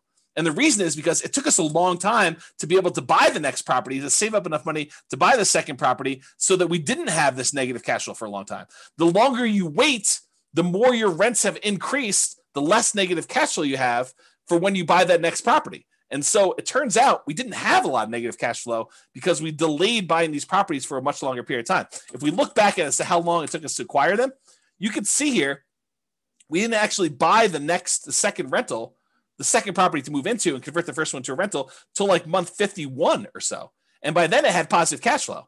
And then it took us like another almost 4 years in order to buy the next one and have 3 properties. And then these times got shorter and shorter, such that it wasn't until we got to like right in here or so that we started to have some negative cash flow at all. Right? So that's why this chart is deceptive. Because if you really did have some extra savings or some money sitting aside where you could buy these properties much faster, then you would have this negative cash flow earlier and it would contribute. But even so, even with like the slow kind of working through this thing and taking your time to do this, the negative cash flow for acquiring all 10 properties combined is less than $30,000 for all of them when you're doing that. And when you buy the 20% down ones, you still have a little bit of negative cash flow, which we talked about before. So that's this little negative cash flow here. That's less than $1,000. It looks like maybe close to 1,000 over here. But when you do the 5% down ones, and using today's numbers as Nomad Dead 2021, you'd have negative cash flow later on, and if it was earlier, it'd be more. But still, part of your negative cash flow is you're not putting more down. You're only put 5% down, so you're really deferred down payment over time. Okay. All right. Total equity shows you this. You have more equity with 2021 because they're more expensive properties.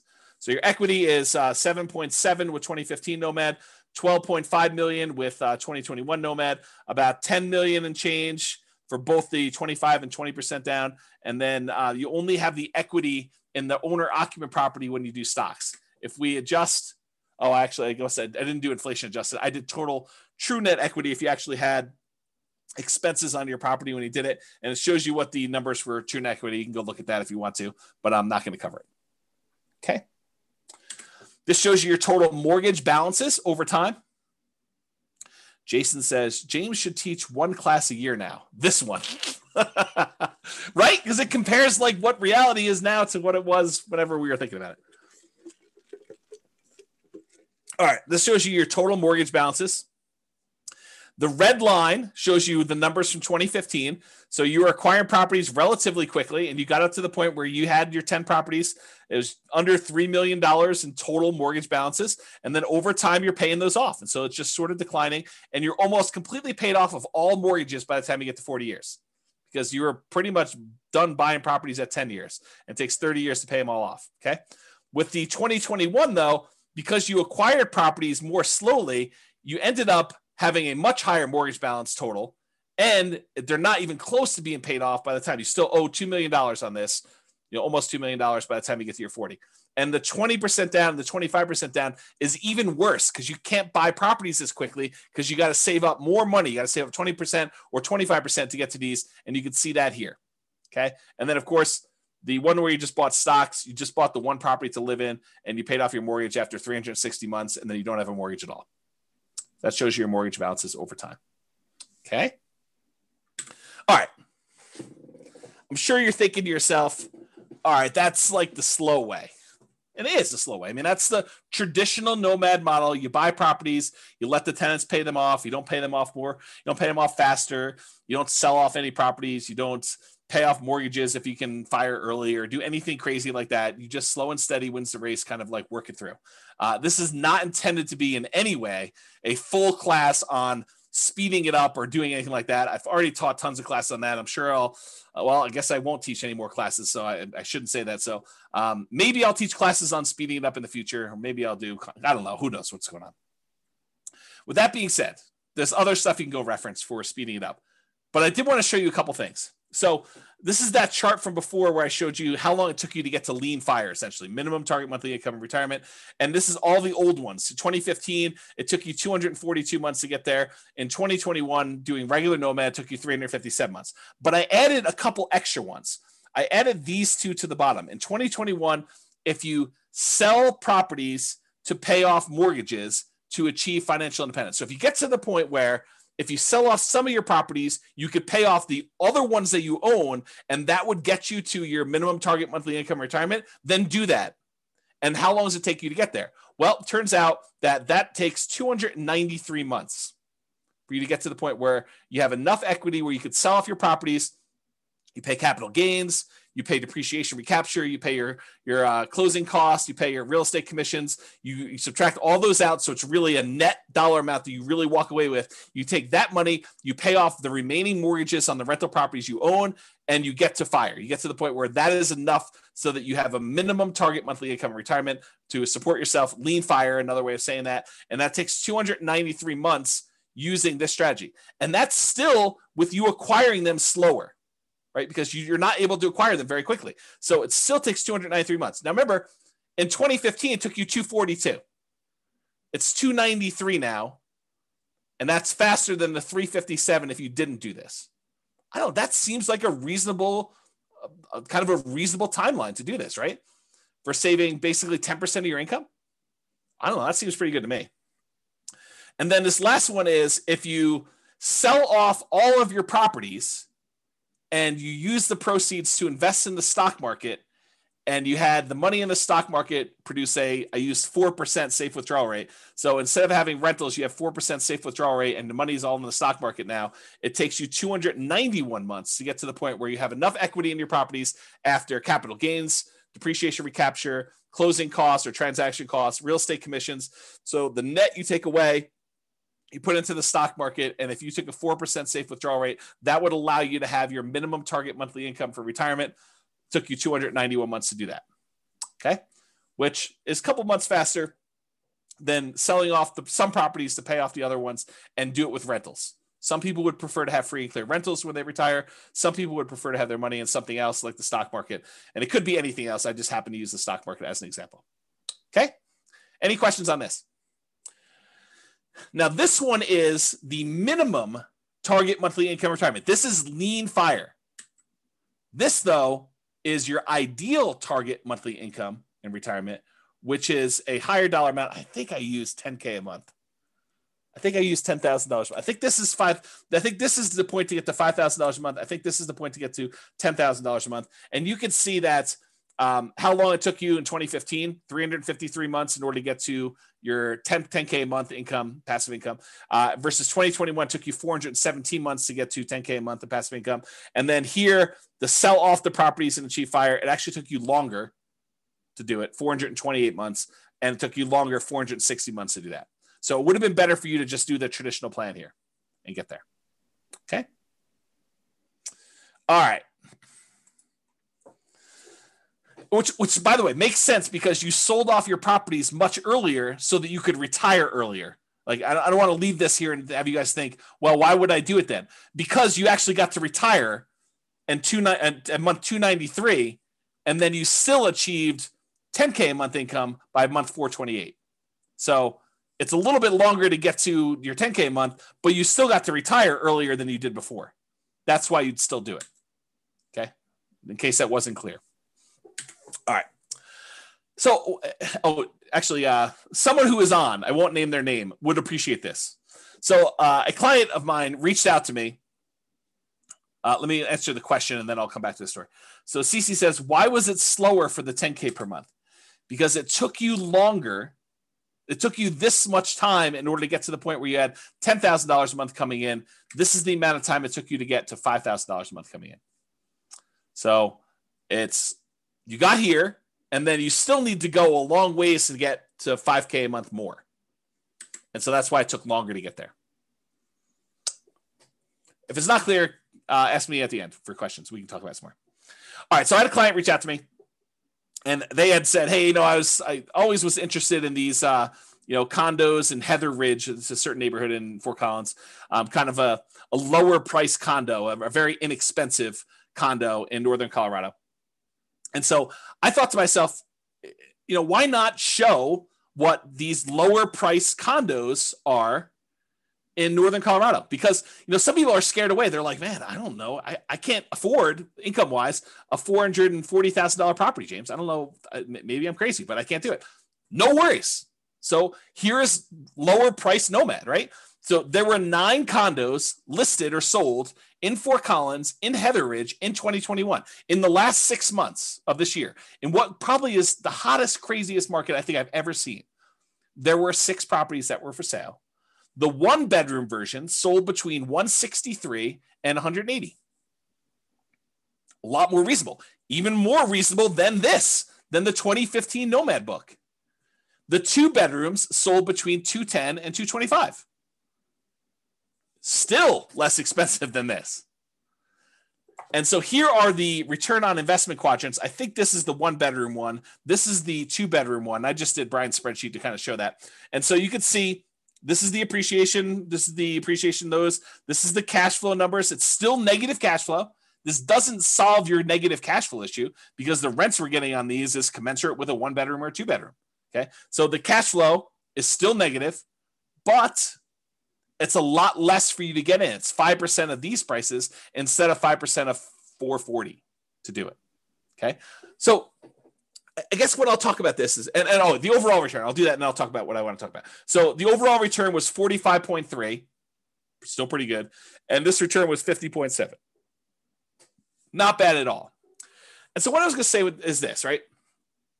And this sort of relates to what's coming about the learned helplessness, but I'll say it here, and then maybe I'll give you a break, and I'll come back a little firmer, a little harsher, a little bit more direct later on when I talk about learned helplessness and some of these things. So here's what I'll say: start where you are. If you're in the income or down payment savings or whatever it is, where Heather Ridge is what makes sense for you based on where our market is, then start here.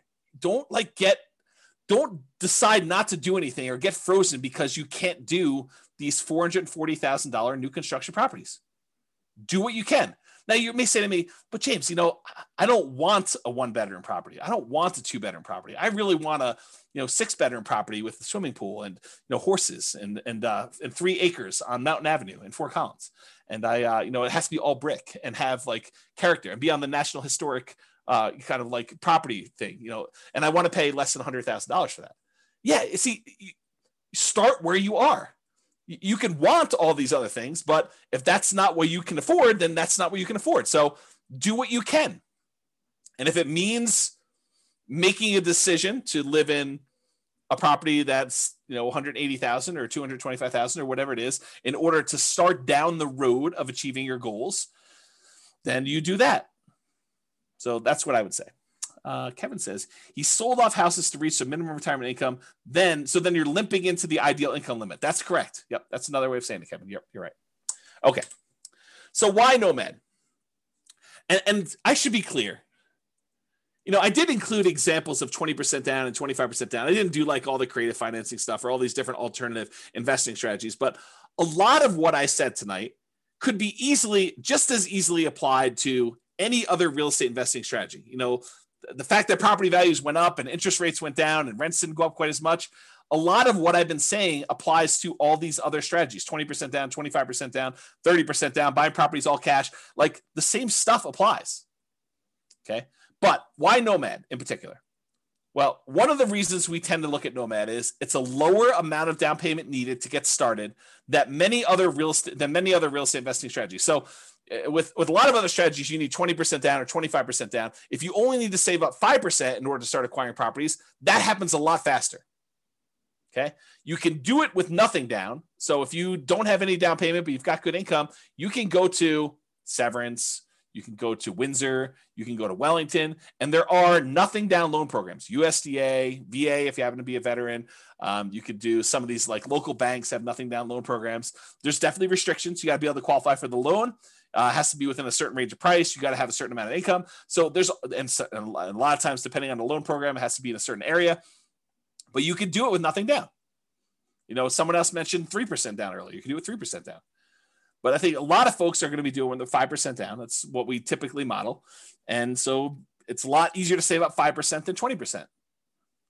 So that's one of the reasons why we do it, because you can acquire properties faster, and then the market is working in your favor. If you weren't in the market in that little honeypot neighborhood I had at the beginning, and you didn't see $100K in equity increase on the properties you bought the year before to this year, then it's problematic. That's why it's better to have the 5% be in the market and kind of acquire that. So as opposed to saving 15 or 20 or 25% down for most other traditional real estate strategies, Nomad is better because you can require less down, which means you can acquire properties faster. The other nice thing I think about Nomad is you do it once, you buy a single property, you catch your breath, you evaluate, you take a year off, you decide what you want to do, you study, and you can make a decision. Should I do this again? Or I was crazy. I don't know what I was thinking. James must have kind of talked me into some crazy voodoo magic, and he doesn't have to do it, which I'll say this too. I'm in a really interesting position because I have almost zero incentive at this point to not tell you the truth, right? Like you could argue since 2003, what is that, 18 years, that I was induced, that I was incentivized to sort of like encourage you to buy houses, because these classes are largely free. I may charge for them in the future. So if you're listening to this, you paid money for it. Thank you very much. But at the time we're teaching them, they're free right now, right? And the reason why they're free is I was educating you, providing you great information and tools and resources with the hope that some small percentage of you would decide to buy a house with me as your real estate broker, and I would make $7, $8, $9, $10, $13, $15,000, whatever it was. 3% of whatever the price of the house is pretty typical in our marketplace. So go ahead and multiply that out. $400,000 property, I was being paid $12,000 to help you buy a house. That was incentivizing me to encourage you to buy properties, right? This is like not a secret. I mean, it's not like hidden. It's not something I always talk about, but guess what? I'm taking sabbatical. So I have like no incentive to sell you on this. I can tell you the truth. And the truth is still what I'm telling you. So it doesn't matter. I'm not incentivized to tell you this anymore. I can tell you exactly what the truth is, and this is still the truth. It's not like I'm being compensated anymore. Okay? All right. Do it once, catch your breath, you evaluate, you decide if you want to do it again next year. That's up to you. You get to choose. You get to look at the market and evaluate, can I get my X percent of the market? Thank you, Bob and Barbie. I do appreciate that. I feel like I've always told the truth, but there is an incentive for me to not tell you the bad stuff. But I do. But there you go. Yeah. Likely story. The timeshare pitch is coming. Oh my goodness. Okay. So you get to decide after you evaluate whether or not you want to do it next year or not. Another reasons why I like Nomad over the other investment strategies is you get better interest rates than non-owner occupant. Just the interest rates are better.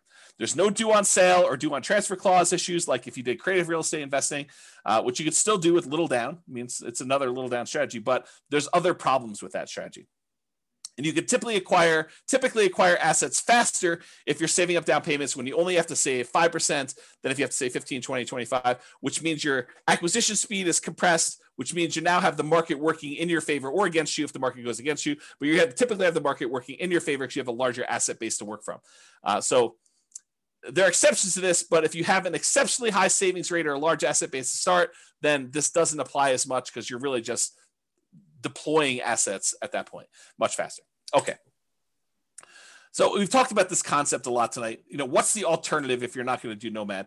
And I wanted to talk about this concept of learned helplessness because I think it's relevant. It's probably been relevant this whole time, but I thought this class really drug it out of me, whatever the correct verb tense of that is.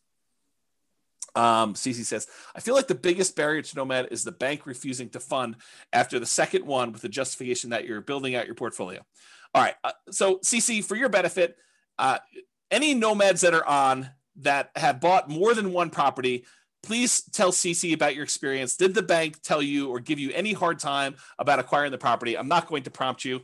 Please go ahead and tell CC and she can do this. And CC, this section on learned helplessness is for you. Okay. So there you go. The whole bunch of people that are talking there. All right. Learned helplessness. This is a quote from Arnold Schwarzenegger. Learned helplessness is the giving up reaction, the quitting response that follows from the belief that whatever you do doesn't matter. I'll even add to it. It's like, it's the fears that prevent you from doing the things that you probably should do. You know, you've learned, you've conditioned yourself to be helpless, to not seek action and do that. Okay. So I don't know if that helped you in ACC, but there's a couple people at least telling you that it's not an issue. Here's another quote from Elon Musk, thinking in probabilities, which is related to this.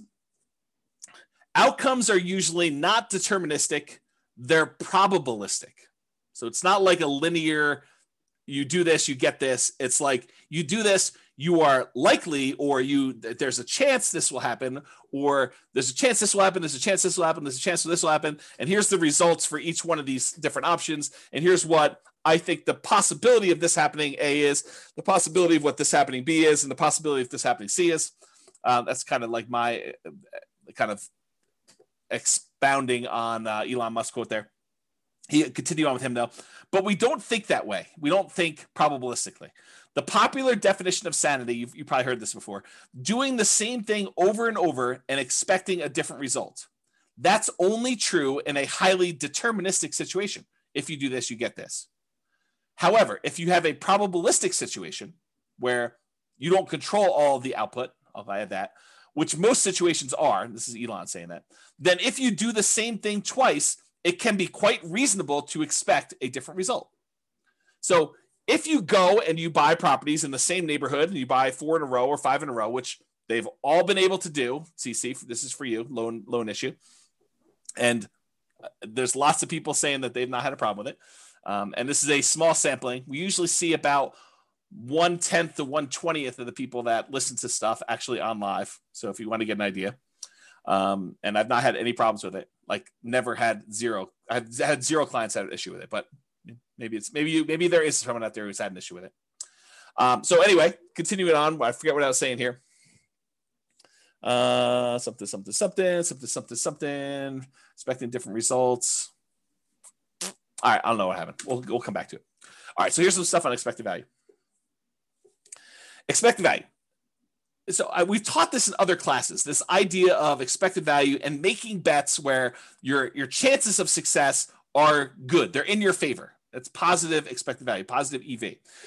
Expected value is the sum of all the possible values that you could get from this. So in this situation, I could lose all my money. In this situation, I can make $10,000. In this situation, I can make $100,000. In this situation, I could have $1 million or whatever it is. Oh, I know what I was going to say over here. Let me finish this thought and I'll try to go back. So it's a sum of all those results multiplied by the probability of the occurrence of each one of the results. So I have a 10% chance that I could lose all my money. I have a 15% chance that I can make $10,000. I have a 20% chance that I can make $100,000. I have a 40% chance that I can make $500,000, and I have a 10% chance of making $1 million. If you multiply the probability, the percentage chance you have, times that dollar amount, and you add up all of those, that is the overall expected value calculation. It tells you what, if you could have all of these results happen to you in the proportion that the chance of it happening to you would happen, this is what your outcome would be on average. That's what it means. Okay. So going back here. So what I was going to say, CC, before I got distracted is, if you were like one of my clients who bought in this kind of like honeypot neighborhood where they bought a property and then it went up 3%, then it went up 4%, went up whatever it is, I don't think a lot of them were thinking to themselves, hey, listen, by year 4, we're going to see a 25% or 28% increase in any properties that we bought at this point. I don't think any of them had that in their kind of like probability part of that. I think a lot of them thought, hey, listen, I'm going into this. I think there's a good chance we'll see 3%-ish appreciation, maybe a little bit more, maybe a little bit less. There is a chance that the market could go down, but I'm ready to go buy another house and get that one at a discount the next year if I go and do this. But you had to be in the market in order to have that really small chance probability for you to see 100K times however many houses they ended up buying in that neighborhood. So you got to be ready to do all that stuff. Yeah, Roy says, Thinking in Bets, the book, does a good job talking about EV if others haven't read it. Yep, agreed. Okay, so expected value. Continue on here. So positive EV, a positive expected value, where you've taken all of these probabilities and multiplied by your expected results and having that number be positive, even a really big positive number, does not guarantee that you will be successful. It doesn't mean that you won't lose money. It means that if you could go live all these parallel universes, that you would make money, but it doesn't actually mean that you're guaranteed success. You can have a positive expected value. You can do the right thing. You can make the right decisions investing, and you can still lose money. You can get in your car and drive down the road, be on the right side of the road, be doing the speed limit, be wearing your seatbelt, be paying attention, have the radio off, have the telephone off, and you could still get in a car accident and die. Right? You could have positive EV and still do poorly. Right? You can also have negative EV and make money. You can actually have too much to drink. You could be talking on your cell phone. You could be putting your makeup on. You could be eating a cheeseburger. You could be having the music blaring. You could be, snorting a line of cocaine. You could be swerving all over the yellow line on the other side of the road, off the curb, getting like that rumble feeling. You could go into the grass and come back up onto the road and do that. You can make it home safe. And that would have been a negative EV type of situation, but you could survive it. And that's what's hard. You could actually decide to invest in dog money or Bitcoin, and you could make money. When I'm not saying it is, because I don't know, but you could actually look at all the probabilities of you making money with Bitcoin and decide this is not a good EV bet. This is a negative EV bet. Like, I shouldn't do this. But you can invest in it and actually crush it. You can make money with it. And that's what's hard about this. To kind of use my example, you could drive to work and get in an accident and you could die. Most times you go to work, you arrive safely, and you earn wages for that day. It has a positive EV because your probability of being able to get to work safely and earn money at that job is really high. But you could actually have that very small percent chance where someone does something stupid, or you accidentally do something stupid and you end up dying. There's no riskless things you do in life. So regardless of what real estate investing strategy you're doing, consider what the chances are for a variety of outcomes and what the results would be for those outcomes. And I know for someone who's just getting started, this is really hard to do. It's even, I don't know if it's, I would say this, there's a curve. When you don't know what you're doing, when you're brand new, I think it's really hard for you to estimate probabilities. I think when you have a little bit of knowledge, you think that you can predict probabilities really well, right? You start off and you realize, I don't know anything. You come to my classes for 6 months and you think you know everything and you think you can predict everything. And then when you come to classes for 10 years, you realize you cannot predict everything and you really don't know what's going on. And I think that's the weird curve. It's like, and I think you still need to try and say, there's a large part of this that I really don't know. It could be this, could be that. I don't know, maybe.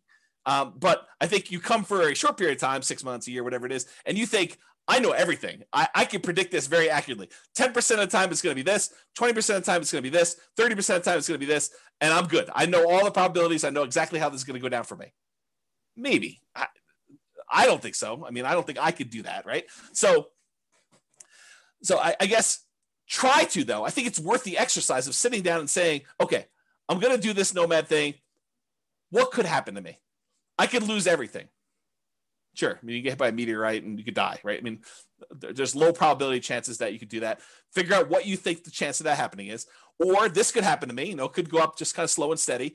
Or I could see another 28% year, which I think is a really low probability sort of thing, but possible to do it. We could see massive inflation. All these different things could happen. And then look at it and say, does this still make sense probabilistically? Given an infinite number of times to try this, would I be successful doing this? Or what's the alternative? What would I do if I didn't do this?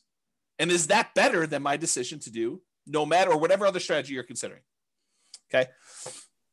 Your assumptions matter when you do this, right? But historical data suggests property values and rents over any reasonable period of time, they tend to go up. Will they go up next year? No idea. Can they go down next year? Absolutely. Can they go up next year? Absolutely. Can they stay the same next year? Absolutely. But give me enough time, looking back at history, I would be on the betting side of Property values and rents are probably going up. Inflation and other factors, but I think inflation's a major factor in that. Okay. So do that. When I do math in the real estate financial planner software, when I do modeling and things of that nature, and the average of the Monte Carlo runs that you do, that's technically an EV calculation, right? You're running this thing 100, 500, 1,000 times, whatever it is. And you're saying, okay, there's 1 out of 1,000 chance that it does this dollar amount and 1 out of 1,000 it does this dollar amount. You take that times 1,000 and you add up all the numbers. That literally is an EV calculation. You do the average of all of them. That's your EV for that entire run. Okay. It tends to be overwhelmingly positive. Are there times when you run this scenario that it becomes negative? Yep, sure is. And your assumptions matter a lot as to whether or not it shows negative and how negative it shows. Okay. So what is your alternative for achieving whatever goal that you're trying to achieve with this Nomad or real estate investing strategy that you're considering? You know, if you're saying, hey, listen, I want to retire early, or I want to hit financial independence, maybe it's not even retire, maybe it's retire on time, or not too late because you're starting pretty late. You know, I just don't want to go to 75. I want to try to do this before 75, and I'm starting at 45 or 50, and I got to get caught up. So how can I do this in 25 years? Which it's not fast anymore. It's like on time because I started late, right? So what is your goal that you're trying to achieve? And what are the options you could do? Okay, I could do Bitcoin. I could bet it all on Bitcoin possibility. I could go to the casino and bet it all on Black 12. And if I hit Black 12, I get 36 times my money or 35 times my money. If I don't hit it, I lose everything. I could do this Nomad thing. I could buy 20% down rentals. I could buy 25% down rentals. I could go learn to trade options, or, whatever it is that you're considering. Lay them out in front of you. Say, okay, what's my odds of doing this here? What's my chance? What's my return? What's the probability I'll do well here? Probabilistically, Elon Musk-ish, sort of think about what are my chances of being successful? Not that I'm automatically going to be, but doing that. Okay. And then figure out, if you don't do Nomad or whatever else, what are you going to do? What are you going to do? What's different? So how do you feel? I think this is my last slide. This is the learned helplessness part of this. If you think to yourself, hey, listen, nothing I do matters, so why bother? What does that say? So there's a psychological concept. I've been hinting at this, and I sent it in the email, and if you guys click through, you probably saw this, but there's this concept of learned helplessness. And I'm going to butcher the explanation for it because I'm not a psychologist. I'm not teaching this. So realize that what I tell you may be slightly wrong, but the idea is sound. Okay. So they do these science experiments. They put a puppy and a dog in a kind of like crate with a metal thing bind on the bottom where they could apply electric shocks. I know it's mean. Don't get mad at me. They did it. It wasn't me doing it. So they had these dogs in these little things, and they had a little electric thing on the bottom that could shock them. And they would there's a whole bunch of different groups, but basically they showed that the dog would get shocked and there's really nothing the dog could do. It couldn't get out. It couldn't jump up anywhere. And so these dogs eventually came to realize that it was futile for them to do anything. So they basically started lying down, and every time the shock came on for like a second or something like that, they just whimpered. It was very sad. They didn't want to do anything, but they learned that there was nothing they could do. And it's to the point where even if the bottom thing was shocked and one side of it was on a shocking thing and the other side was not a shocking thing, like they divided it with a little thing and they could jump over if they wanted to. They decided, the dogs learned that even if they jumped over, it didn't matter, right? Like they would still get shocked if they jumped over. But then eventually they turned off one side and the dog was on one side and they shocked them. And if the dog didn't think that it was even worth them trying to jump over, even though if they had jumped over, this other side wasn't being shocked anymore, they still wouldn't do it. They gave up. They learned to be helpless. They learned that there's nothing I could do. It doesn't matter what I do, so I'm not going to try anything at all. And I've since read that you have to actually learn helpfulness. The default state is helplessness. You actually have to learn that you can do something to lift yourself up out of the stuff that's going on for you. So to be even more complicated, learned helplessness is not technically true. That's the default state for most animals and for humans, because that we're similar stuff, right? So it's really, you have to learn that you have agency over your choices, and choices you make and things you do matter. Okay. So that's it. Let's see here. People are recommending books, And says, every home, every deal, every tenant, every year teaches me something new about nomading rentals. Absolutely. And I learn a ton from clients. They tell me about something. I'm like, I've never seen that before. That's new. Mike says, like fake cattle grates painted on the road stops cows from crossing. The paint. Yeah, there's a story. I don't know if this is true, but there's a similar story about elephants where they like attach a little thing to the elephant's thing and they stake them in the ground when they're young, and they learn that they can't move them, they can't pull it out, and so do that. And so eventually the elephant becomes full grown, and they can put this little thing on their ankle and put a little tiny stake in the ground, and the elephants just assume that it's like fully in there. They stop trying to pull it out there. So something like that. I don't know if that's true. Thatcher says, so what or who is the alternative to James Orr for those that are just getting started? Yeah, go download the podcast today, listen to all that stuff. Sabrina says, James, a somewhat unrelated question to your topic tonight. How can I deduct or depreciate my tax return the repairs and renovations I put into the owner-occupied when I do Nomad? I don't think you can. I don't think that's something you can do. Maybe there's a tax person out here, but for owner-occupied, I don't think you can actually deduct it. Where he says, I think one of the most powerful mindsets is to know you're going to lose money. Make yourself understand that it's a reality and what you can do to minimize it, and then take action anyways. Keep your receipts and add to the value of the property when it becomes a rental. Yeah, so Royce says do that. I didn't think you could. Maybe there's a tax professional on who's willing to share that with you. Otherwise, ask your tax pro. Okay, so continue on with this stuff, right? So how do you feel? Nothing I do matters, so why bother? If you feel that way, that's an issue, right? Like that's going to prevent you from taking action. It's going to prevent you from even trying. So you got to get over that. You got to realize, hey, look, maybe it's a small percentage chance, but if there's a small percentage chance and the reward is big enough, that might still be worth doing. Might I still fail? Absolutely. But what's the alternative? Look at all of your choices and say, I'm going to do something.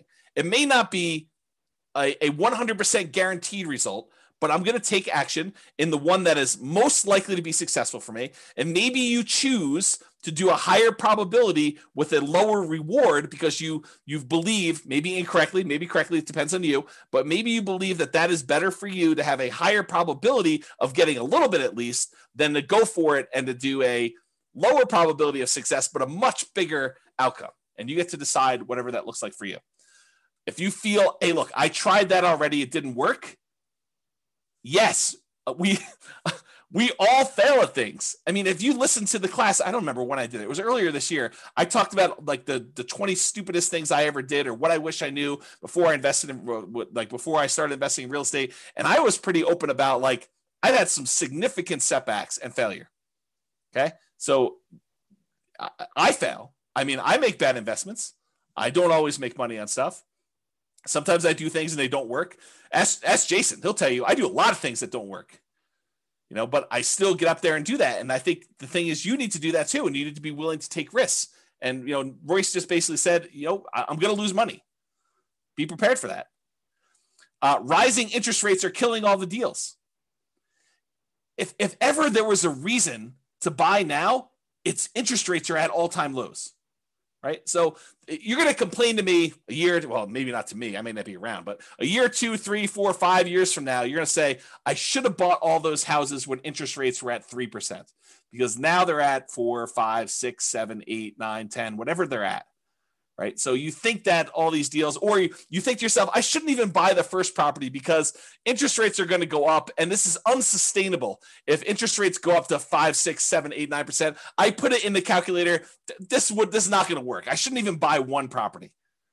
I shouldn't even do it. Bad. That's bad decision making. Right. You do one based on what it is today. You can evaluate then whether it makes sense to do the next one. And I think in a lot of cases, it's still going to make sense because even if you get in a bad interest rate, if interest rates happen to go back down, then you could lower your interest rate, do a refinance and improve the deal. Otherwise, you just hold on to it. You got that low and it's not getting any worse than that. Okay.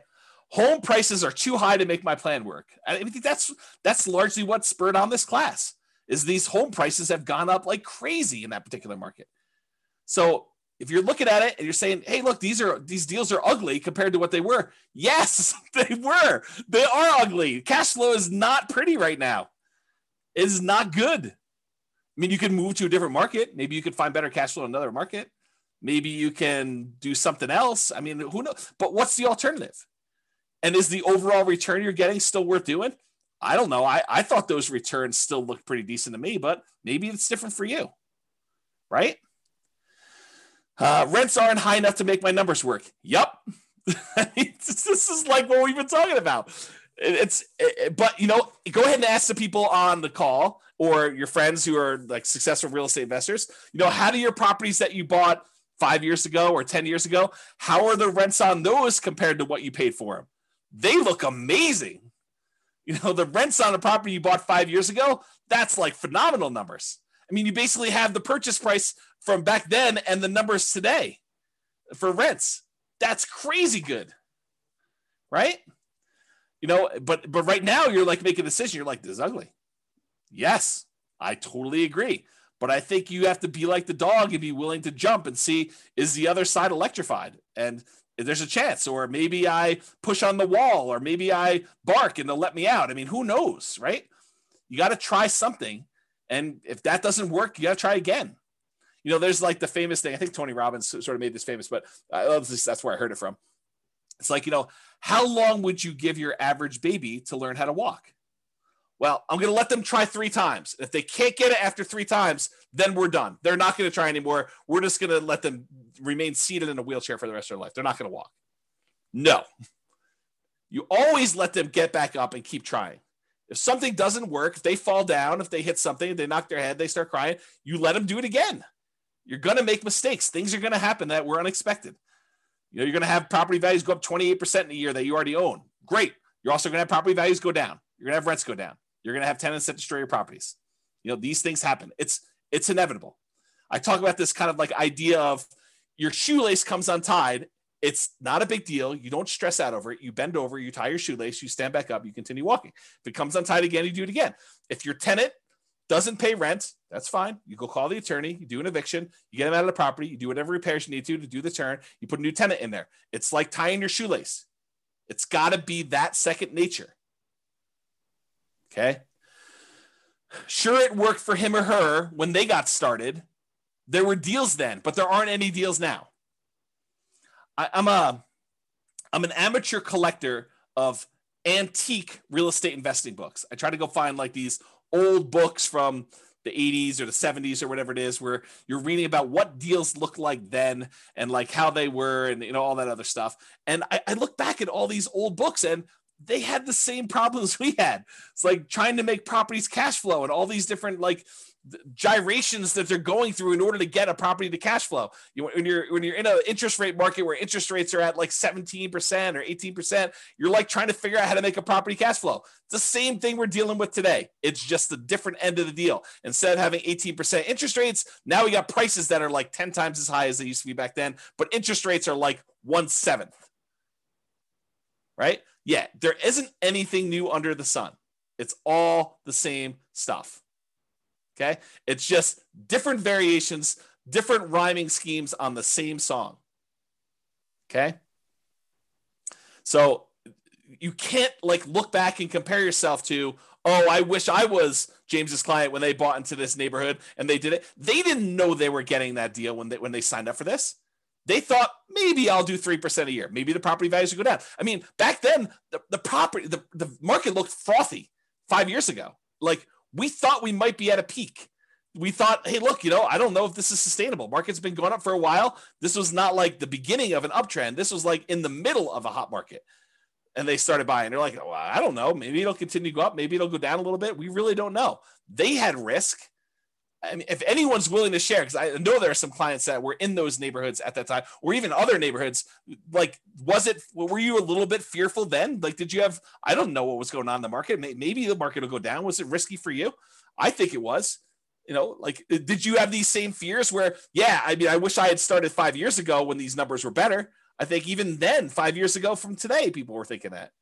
That's what my experience has been. The market is moving too fast for me to make this work. Yeah, I totally. This happens all the time. Market's moving fast all the time, Yeah. See, yeah, even Eddie's like, I had to bid over asking on both properties, so was scared to hell. Totally, right? It was like fearful. Like we didn't know what was going on there. Jason's, I thought it was insane what I paid for a Michigan in Severance in 2019. But now, yeah, Jason's like, it looks really cheap. It's like, I should have bought 10 of those things. We don't know. And at the time, everyone was in fear. Yeah. Yeah. Other people are like, amen, Jason. Always risk. Not worth doing if it's a slam dunk. Yeah. prices or rents are going to fall. I mean, how many people think that the market's it's too bubbly? I mean, I'm going to step on my own toes for the class coming up, but are we in a market bubble? Is the market going to crash? I don't know. No one knows. So could prices come down? Could rents come down? Sure. But if you're buying today and then prices go down, you get to buy at a discount the next one. If rents go down, great. You get to buy at a discount the next one. You're kind of like buying down into the thing, and then eventually things turn around. Yep. I can't save down payments fast enough. Yeah, I hear you. It's always hard to save down payments. I definitely struggle with that. I struggle with that today. Right? I mean, I don't have infinite money. And I like having really big reserves. So I still have problems with that. And so do a lot of other people. You know, my wealthiest clients I have all have challenges with that. It is not a poor person challenge.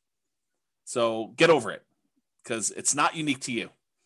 Got to do stuff about it. All my wealthiest clients, they do stuff about it. They're actively trying to figure out ways to increase the money that they have to invest. It's an ongoing problem. I can't find deals. Yep, welcome to the club. This has always been the case. You know, the only exception I will have is like 2008, 2009, there was a surplus of deals.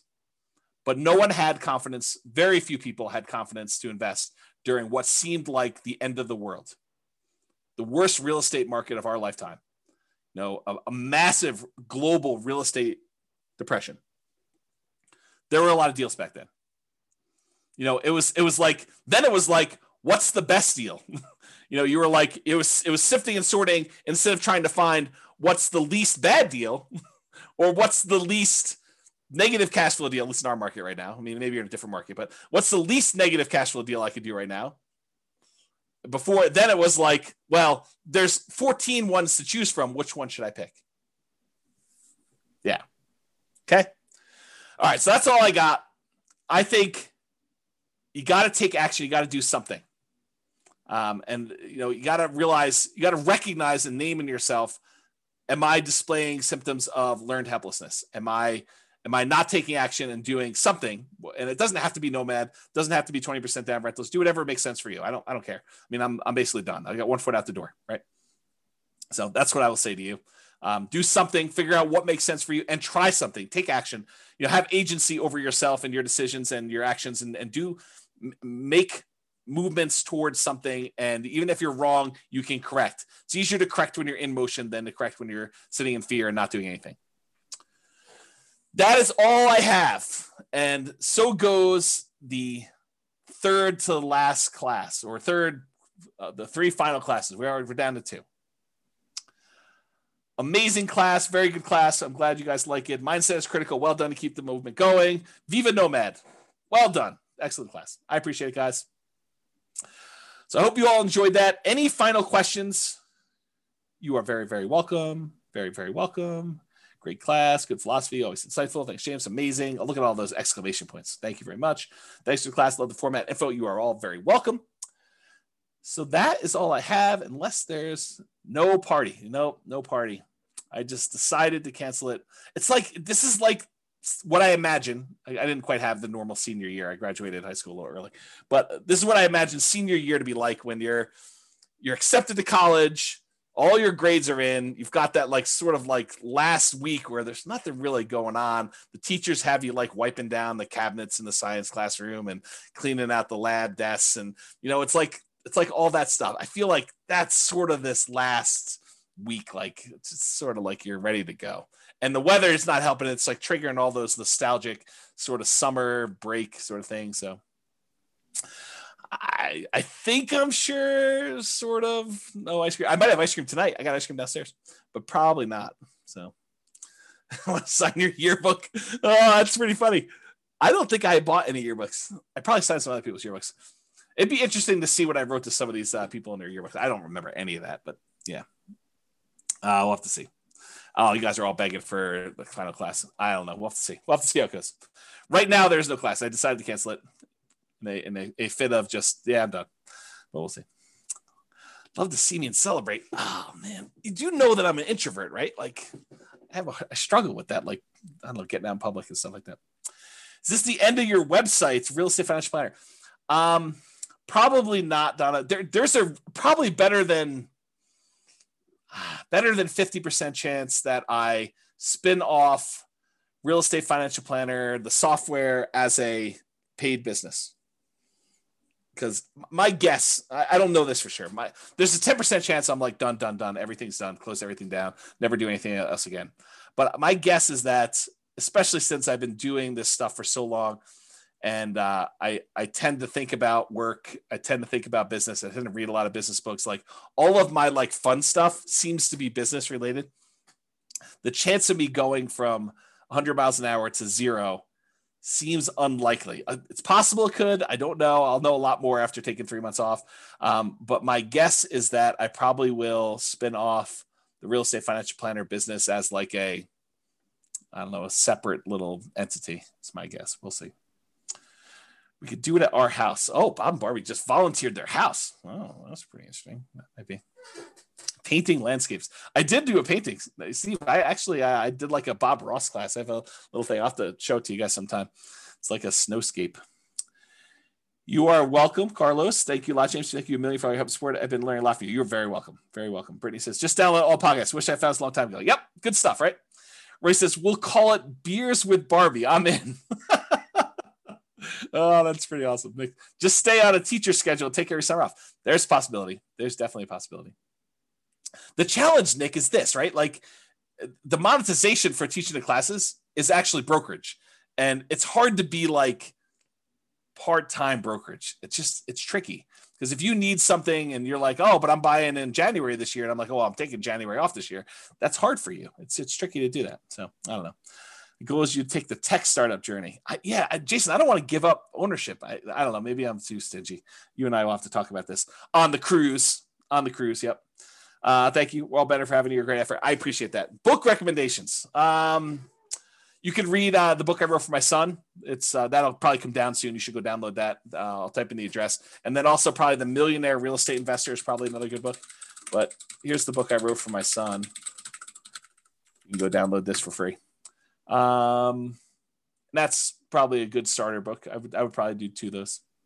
Barcy, I can't tell you how much we've learned from you. I appreciate that. That's very nice. Very kind. All right. Well, because I'm getting mushy with all the love fest, I think I might go. 3K Nomad book is worth reading. Yeah, the 3K Nomad book is probably worth reading if you're planning on doing lease options or you want to get a better nuanced understanding of Nomad stuff. That's probably worth doing too. I don't know if that's available on the podcast or on the website. There is a 2-hour version of it taught. There's several of it, but there's one on the podcast. You just go listen to that. I'd go download the podcast episodes like right away. I don't know if it's on Amazon, Jason. I really don't. But you all should go download the podcast episodes because they are probably coming down. So please do go download those, enjoy those while you can. There's like 100 of the 300 classes or whatever it is that are there. And I might do burrito pricing on classes and release those over time. So there's a possibility that you'll see you could buy a copy of an old class for like $12 or something like that. Basically the cost of buying a burrito.